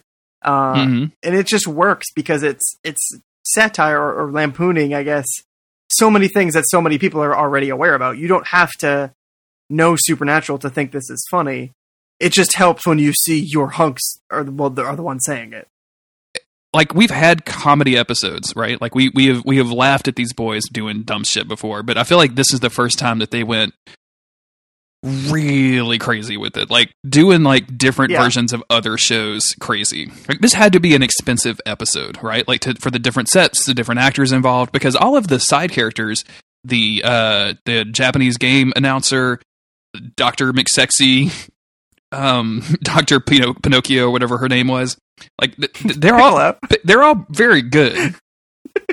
Yeah, everybody's great. Yeah, like nobody, like, it doesn't suffer or anything. Like, I would expect this to be dragged down by something, and it is definitely not. And then we go back to what was our cold open, I believe, and that's the sitcom, where they're like, now the boys are kind of like, is this ever going to end? How long do we have to do this? Oh shit! And that's when Cass shows up again, I believe. Yeah, or maybe the Trickster shows up first. They both show up. So Sam, but this time they go back, and the chick in the bikini is still there because I think we talked about that at the very beginning, but they make a bunch of jokes about Dean doing this chick or whatever. Sam escorts the chick out, and that's when Castiel shows up, and he's like, "Hey, this is all very weird. This is way more powerful than it should be. Like, I don't think a trickster can handle this, even if it even is a trickster." And that's where the trickster shows up, pushes Castiel away, and then puts duct tape on his mouth, and then zaps him out again. And of course, Dean and Sam or mostly Dean, mostly Dean is super concerned about where Castiel is, and kind of say, like, what are you doing to him? Oh, he'll be fine, maybe. And then they kind of have this like verbal showdown with the trickster, and this is good. I dig this. Like, we don't really learn anything here, but it's fun seeing. The thing that I remember here is that Dean, especially during season 5, now that he knows that he's the Michael Sword, is feeling pretty confident about himself, and he's feeling pretty good in the fact that not much is going to kill him because he is the Michael Sword. Like, I feel like he has this idea in the back of his head that no matter what happens, the angels are going to swoop in at this and try to save him at the last minute, no matter what happens to him. Yeah, and it's kind of we're just seeing Dean strong arm the trickster here, who's not having any of it. He pretty quickly, like, and this is a real turn for the trickster. We've seen him teach a lesson before. That's kind of his thing. We've seen him be violent before. And that's what he's doing here. It's because the boys say, like, we get it. Play your role. Like, what are you trying to tell us? And he's like, no. That's only half of it. I want you to play your role out there. I want you to go say yes to Michael and Lucifer. And Dean kind of calls him out. I think he calls him, like, somebody's bitch. I don't know who it is. For being he says you're working for Lucifer or the angels. You're grabbing ankles for one of them. I don't know which, but you're somebody's bitch. Yeah. And the trickster gets pissed at that, and that's the real flash of anger. And he tells him to play their roles. He tells him to say yes to Michael and Lucifer, and then he snaps them into the next thing. And this one is throughout this season, they've kind of leaned into the procedural cop show thing a little bit. I don't know if you've noticed it. It feels like that was just something that was really popular at the time, and Supernatural was kind of capitalizing on that by constantly having the boys like doing cop investigations. Which they already did, but this season especially feels like they do a lot more of it. And they just do the full-on, like, CSI Miami ridiculous sunglasses at night, full, like, just, they go all the way with it, and it's amazing. It's so good. With the, they lean into this so hard. well, First off, Dean is totally pissed off about being here. Like, Dean is actively like, I hate procedural cop shows. They're on all the time, and they're just like, what? Someone says, like, what, there's plane crash, whatever? Yeah, he literally does the like picking up dirt, tasting it, a plane crashed here. Like, Dean is so on the nose with this shit. I love it. I love a Dean who has been to hell, who has watched his brother go and betray him and come back, and he is friends with an angel, and he is the Michael sword. But the thing that really gets Dean riled up is these shitty fucking cop shows. Because imagine, if you will, that you are traveling from one hunt to the next. You have to stop. You can't drive all night. You and your brother are exhausted. You know, you get to this hotel room, but your mind is wired because you're thinking about the hunt, you're thinking about the apocalypse. You turn on the TV, all you're looking for is a little Dr. Sexy. You just want to see, like, the next episode in the syndication run. You just want to see Dr. Sexy. What's happening with Dr. Pinocchio? What's going on? You flip it on, and what's on the TV? Nothing but fucking NCIS or whatever other Law and Order or whatever other bullshit. I can see Dean seriously hating this from his basic cable experiences in hotel rooms. Yeah. In small towns across America. I love it. I just love it. Same. But yeah, they get off their one-liners, putting on their sunglasses, and I'll say jackpot or whatever, as they're examining this dead body, and they're playing the roles of these shitty cops now, and or these shitty CSI investigators, and they know what they're doing now. But they see this dude sucking on a lollipop, so like, yeah. Sorry, I didn't mean to interrupt. Oh no, that's okay. Yeah, they see this dude sucking on a lollipop, and they know it's him, so they just go after him and plug him with the goddamn stake. Ad-lib their way over to him to distract him. So good. And the stuff that they're saying is so ridiculous. Like, oh, there's a roll of quarter in his throat. Oh, well, you know what I say? He hit the jackpot. Like, and taking, like, they're constantly taking sunglasses off, putting sunglasses on. It's fucking ridiculous. Well, I say, no guts, no glory. Get that guy a Tums. Like, it's just like again and again and again and again. It's really good. And they've worked themselves over to this medical examiner, and they stab this dude. When they stake this dude, what is this weird CGI thing that we get? It's gotta just be something from CSI, like one of those reconstruction things. Like, they show the stake going in and like stopping the guy's heart. Like, it's super graphic and serious. It's really bizarre. It is great. I love it. Like, I absolutely love it. And then the dude falls over, and then we see the trickster laughing from behind them. Actually, he was one of the police officers, and he's like, "Oh, you got the wrong guy."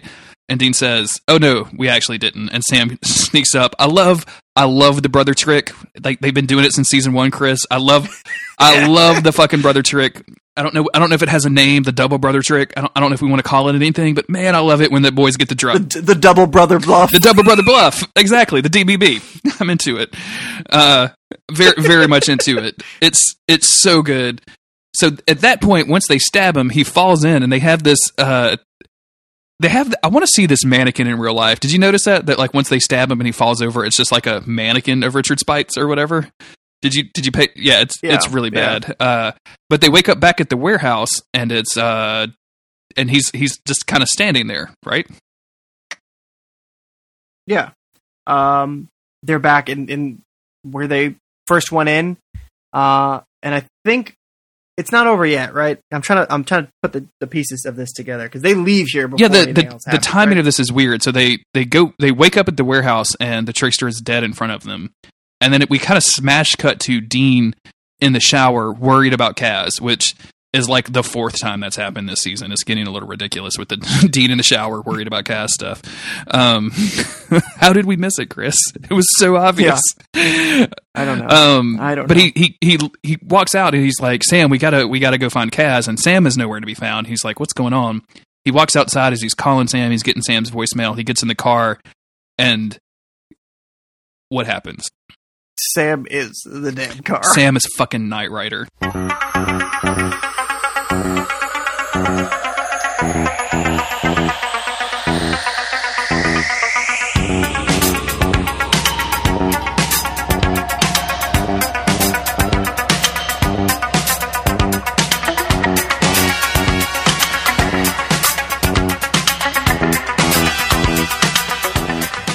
Hey, Chris, can you hear me? How the fuck? Jeremy? Fucking Discord. Hold on, let me look at my settings. Hold on. Okay, hold on, that's fine. Okay, let me go over here to my interface. Chris, can you hear me? Yeah, Jeremy, I can hear you. Chris, where are you? You sound weird. Are you sitting? What is this? Do you mind backing up a little bit? Your mouth is a little close. Chris, are you my microphone right now?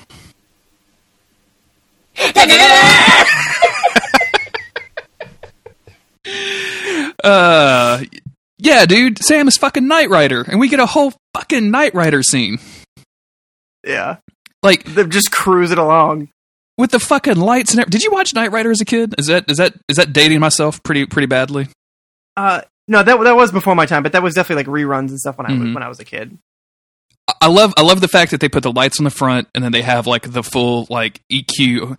I don't even know what you call it. The thing that goes up and down, the lights that go up and down based on the sound. Like, I should probably know that as a podcaster, but whatever. The meter. Yeah, right.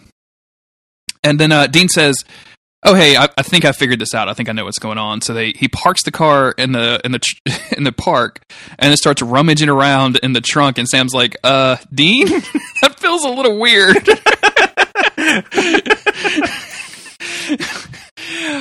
This show is so fucking great, Chris.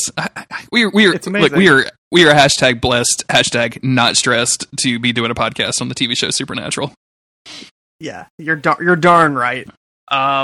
Is this the point where they just finally like, okay, we gotta call this dude down to us. We need to hash this out. Please turn Sam back into a human boy, and not a car. Yeah, he gets Dean walks out and says, "Okay, like fine, I'll say yes. Just come down here." And then of course the trickster does.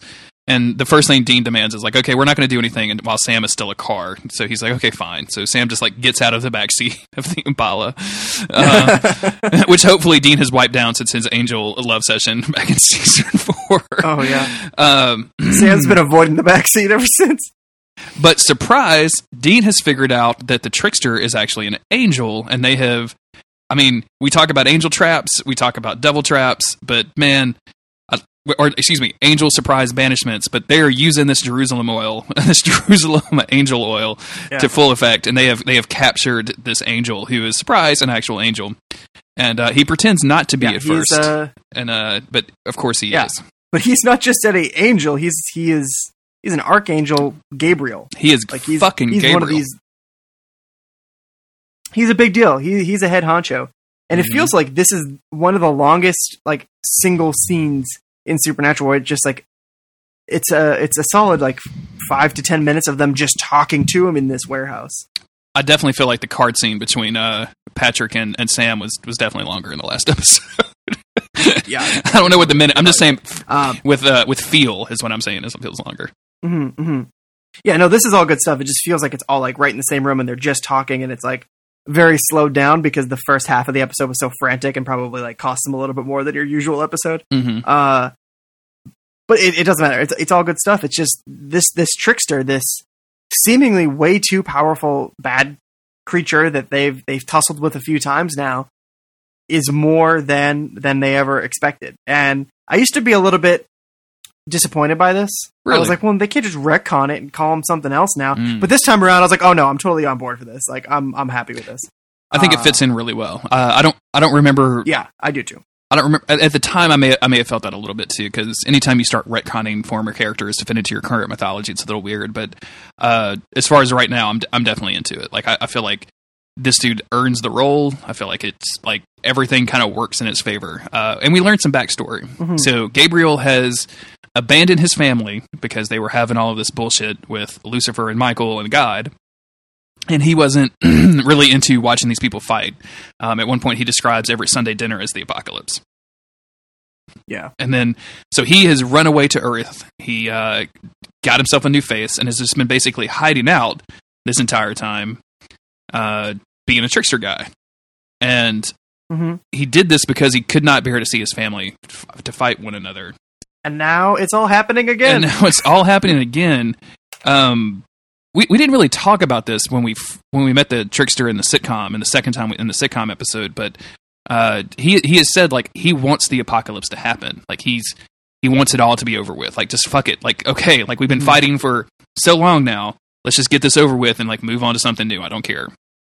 I like this whole thing, especially when he compares Sam and Dean's destiny as being tied to Michael and Lucifer's. Like we have the father figure that has abandoned both of them. We have Dean as Michael, as the faithful son, and we have Sam as the rebellious Lucifer, who is, trying to go his own way and trying to make his own path and saying, this has always been your destiny. Like, you have to say yes to this. Like, this whole thing was about you this entire time. Like, it couldn't be more fucking obvious, Winchesters. Do the thing. Yeah. He says it's about two brothers who loved each other and betrayed each other.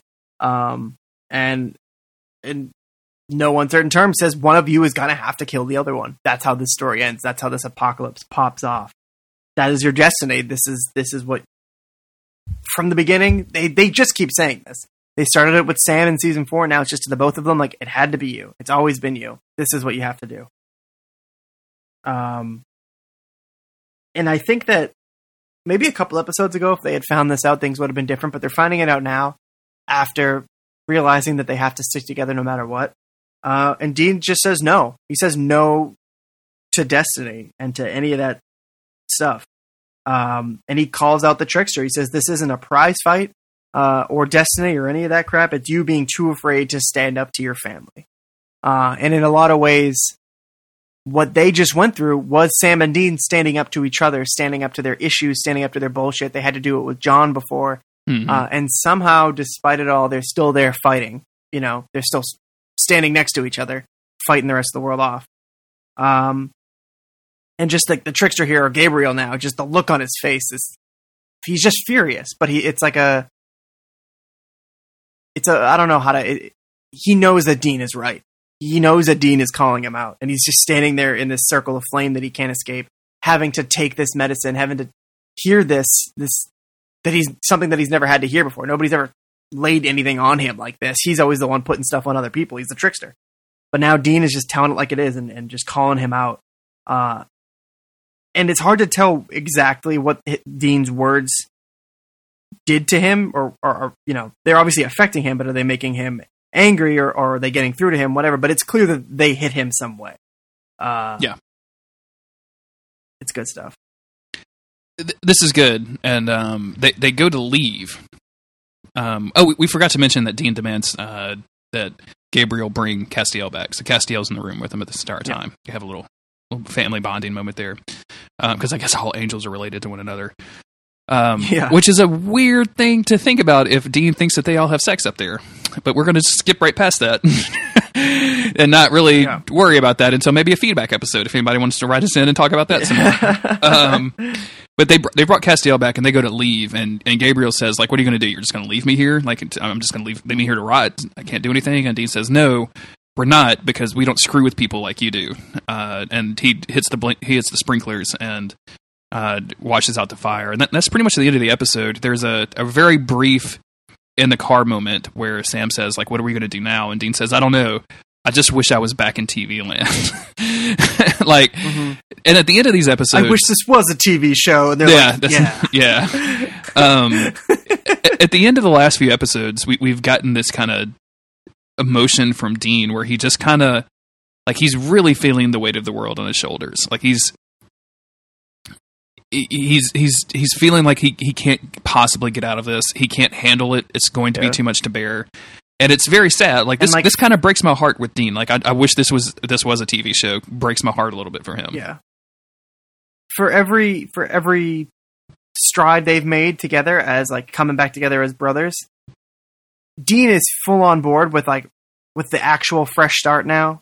He really does want to give it a second chance, but it's not easy for him anymore. It was easy for him when he picked up Sam in season 1. Now, I know that Dean truly does want it, and I think he believes it can happen, but it's hard. And it's almost too hard to just keep acting and keep trying. And I don't think that he has that same ill will to Sam anymore. But it's like you said, it's just a weight on him just fighting, before he was drifting from town to town, eating cheeseburgers and picking up women and just living his life. Even with Sam or without him, he was just doing the hunter thing. But now there's just the weight of knowing that they are at the center of all this shit. And it's not looking good, but they have to just keep fighting. And it's like, it's weighing on them. Because the alternative is even worse. And the alternative is letting these cosmic beings, letting these supernatural beings basically wreck the earth in a squabble of, family, in a family squabble. Let's just say that in a just a stupid ass family fight. Like, that's what this is. This is, a father and two brothers not being able to talk their emotions out and have a conversation with each other.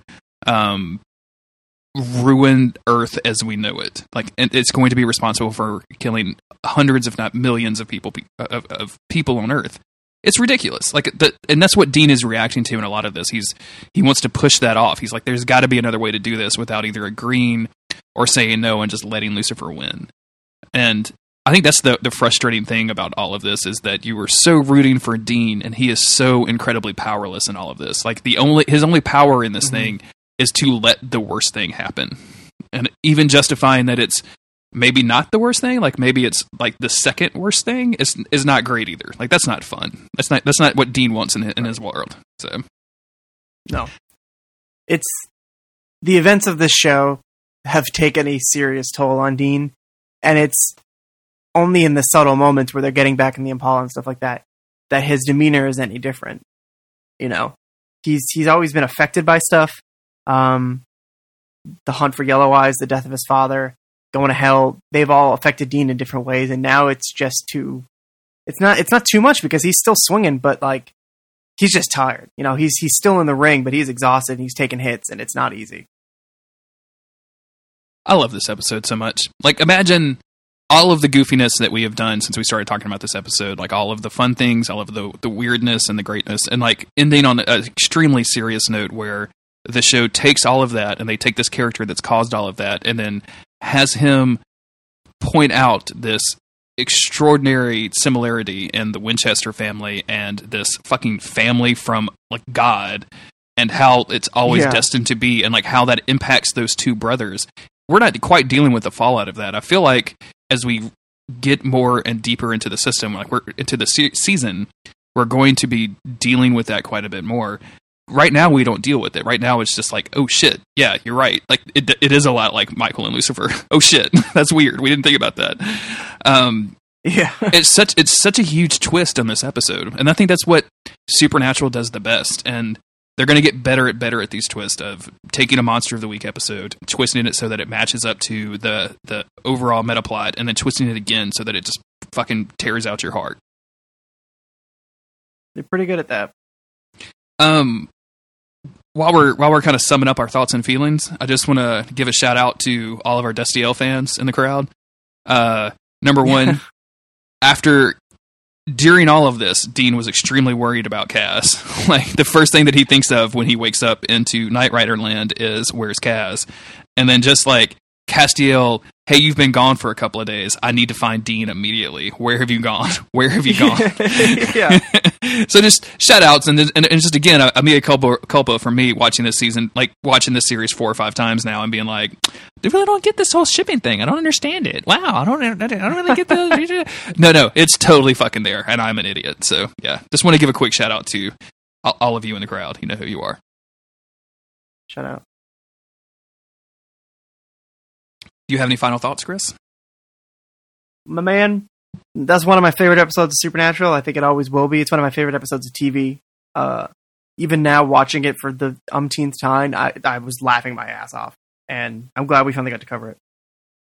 I keep meaning to hit you with some trivia at the end of these episodes. Because if there's one thing that I love about the Supernatural Wikipedia, it's that every single possible bit of trivia is noted down to its nth degree. Can I read you a bit of trivia that I was actually not aware of until just now? For sure, my dude. The ghost character Dean was referring to in Dr. Saxon MD was a parody of the ghost character Denny Duquette in Grey's Anatomy, who was portrayed by none other than, can you guess? You ready? Is it Jeffrey Dean Morgan? It's fucking Jeffrey Dean Morgan, the actor who plays the boy's father, John Winchester. Maybe I weirdly do that in the back of my head somewhere. I kind of, like, I wonder if there's a supercut on YouTube that I could go find and talk about it. It would just explain to me this character from Grey's Anatomy that is, like, the hunk father of all. I'm into that. Yes. Is that the episode? Do you have any last thoughts? We're good? I think that's it. So yeah, to everybody for listening, thank you. Thank you for listening. We appreciate that. Thank you to, I forgot to mention this in the last couple episodes, but thank you to our buddy Richard from the We're Not Wizards podcast. You can find links to that in the show notes for his dulcet tones at the beginning of the episode. He sings those intros for us, and we love him for it. Thank you very much to our patrons at patreon.com/Monster of the Week. If you go over there, you can get access to our extremely cool Discord server where people are calling out Chris for anime opinions all the time, which I find hilarious.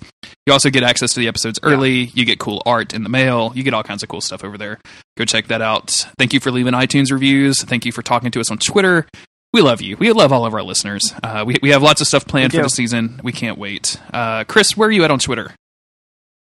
I'm at Local Bones on Twitter. It's been a minute. Why don't you go ahead and plug your other work on the internet? Yeah, my other work is the Chomp Chain podcast. It's a video game podcast, and we have something new coming up that I'm pretty excited about. We've teased it a little bit at Podcast Chomp on Twitter. And it's a ways off, but I'm excited. We have a new project, and I'm excited. So there. Why don't you plug all of your 900 other projects, Jeremy? Where can you find the Chomp Chain podcast? Yeah, that's at Podcast Chomp on iTunes or on Twitter, and it's just Chomp Chain on iTunes. Yeah, thank you. Yeah, you can find me on Twitter words at JG. Stuff, you know. Yeah, a lot of words. You can find me on Twitter at JG Greer. I do a lot of other podcasts, as Chris mentioned. If you like this show, you might like my X-Men show called Days of Future Cast over on the DuckFeed.tv network, where me and my buddy Garrett Butterfield, I'm not going to say take down, but we make a lot of sexual jokes about the X-Men animated series that I think you might enjoy. It's a lot of fun. That's daysoffuturecast.com. I also retweet all of my other podcasts at JT Greer. If you just want to talk to us on the internet, you can hit us up at those Twitter handles or hit us up at MOTWcast. In the meantime, we will see you next week with 2 more episodes. Nope. We'll see you next week with 1 more episode of the podcast where we continue our coverage of Season 5. Thank you, everybody, again for listening. And we are going to stop this podcast because for some reason we started drinking 2 hours ago. Good night. Whew. Bye, guys.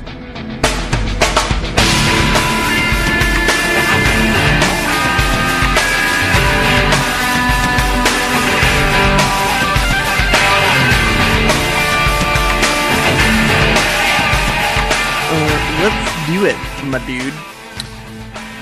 I'm Jeremy Greer. I'm Chris Mosier. And this is Monster of the Week. Pardon? What happened, my dude? I'm not sure. You keep calling me my dude, and I keep getting confused. Did you get confused because you felt that when I said I'm Chris Mosier, I threw my hands into the air like I was like landing like a flip, like I was a cheerleader? Yep. Yeah, I could hear your audible cartwheel over the mic, and I was extremely confused why you were being so physically active during the intro. You heard my silent huh as I stuck the landing. Well. Well, maybe you would have heard what I just said if I turned my mic on. I'm fucking trying to call me out in the DMs. I see how you be. I see how you be. Man, has he been drinking? I know it's pretty late over there in London, England. He been drinking. That's exactly right. He been drinking. I know when I get myself into trouble, it's because he be drinking. He be drinking.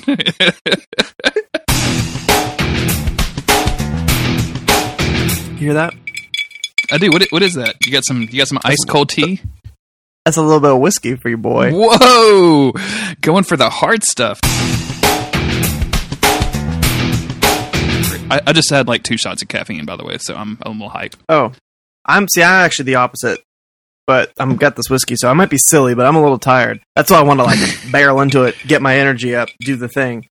Oh, okay. So you were actually serious about that. You weren't just saying that like we usually say, "Hey, do you want to do a podcast?" and then not actually do the podcast. Jeremy, I'm always serious when I say that.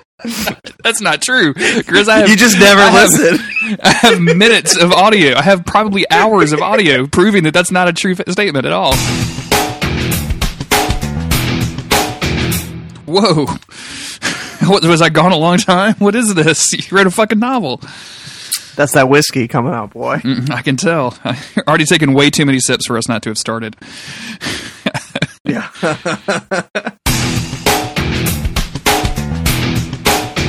Docked. Dreamboats found themselves docked. Wow. Yeah, because they're dreamboats. They're boats. Yeah, I get it. No, I get it. I get it. I just Jeremy, yeah, they're boats. All right, you ready to do the thing? Yeah. I'm Jeremy Greer. I'm Chris Mosier. Hey, Jeremy, did you prepare the Patreon names you have to read? And this is Monster of the Week. The extremely well prepared. Nope, I'm not going to be able to do that. It was one of my professor's wife. They used to hang out with my professors because that was cool. Her name was... Did your professors tell you that? Yeah. Yeah. Sorry. Please continue. I didn't mean to Jeremy, interrupt this great story. I don't know. I don't remember where it was going.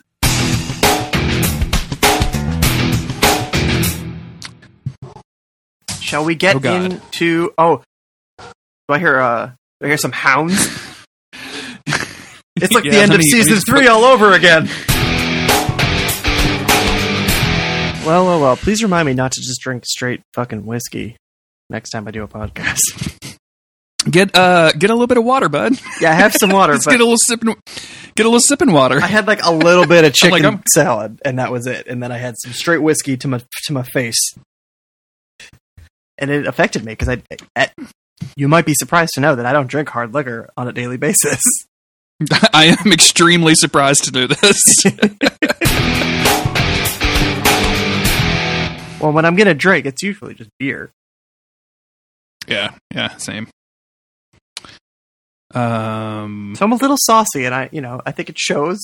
But yep, mm-hmm. You put this at the end, and people will be like, now I can see it. Now I get it. I get it. I totally understand what Chris was talking about. Yeah, I'm still in my first glass of wine, my friend. I'm taking it easy. Yeah, I mean, I pounded that thing because it was cold, and I'm very hot in this room, so you know how it is. Mm-hmm. Yeah, I feel like we got this. I don't know why I'm so nervous about it. I feel like this is like more thought than we've ever put into this podcast before. So. No. Hey, we had a business call. I don't know why yesterday. I'm overthinking it. We had a business phone call yesterday. We can handle it. We had a business call and I confessed murder, Chris. You said it right away. In the first 3 minutes of the phone call, I confessed about murdering a guy. You said it so quick and she didn't ask. She didn't care either. She was like, I'm still in business with these guys. I don't care. I got to make my marketing dollars work. She's just like, oh, okay, these guys are weird. I gotta move units. That's all I'm concerned about. I don't care about if I'm working with a bunch of murdering podcasters.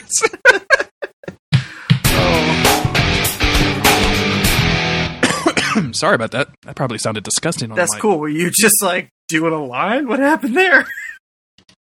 I don't know, man. I got a little congestion going. Oh, honestly, real talk, my friend. Same. Yeah. Oh yeah. Actually, you know what? I'm gonna go get an allergy pill. I'll be right back. Sure. Down to town, 2-lane roads, family beers, 2 hunting bros, living the life just to get by. Nailed it.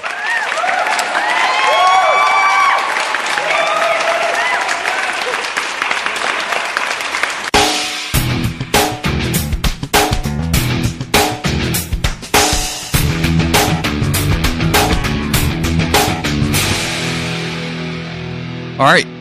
Hold on, let me get that bathroom break, my boy. Gotta get that bathroom break. Yo, let me get that B-room break. Let me get that hall pass, miss. I need to use the restroom. What is this accent that you're doing? It's like, I don't know. What is this? It's like... Is it Juggalo Chris? No, it's Broadway teen, because I'm projecting my voice and pretending to be a teenager. I think I'm just gonna go with Juggalo Chris. Okay. Fine with me. All right, I'll be right back.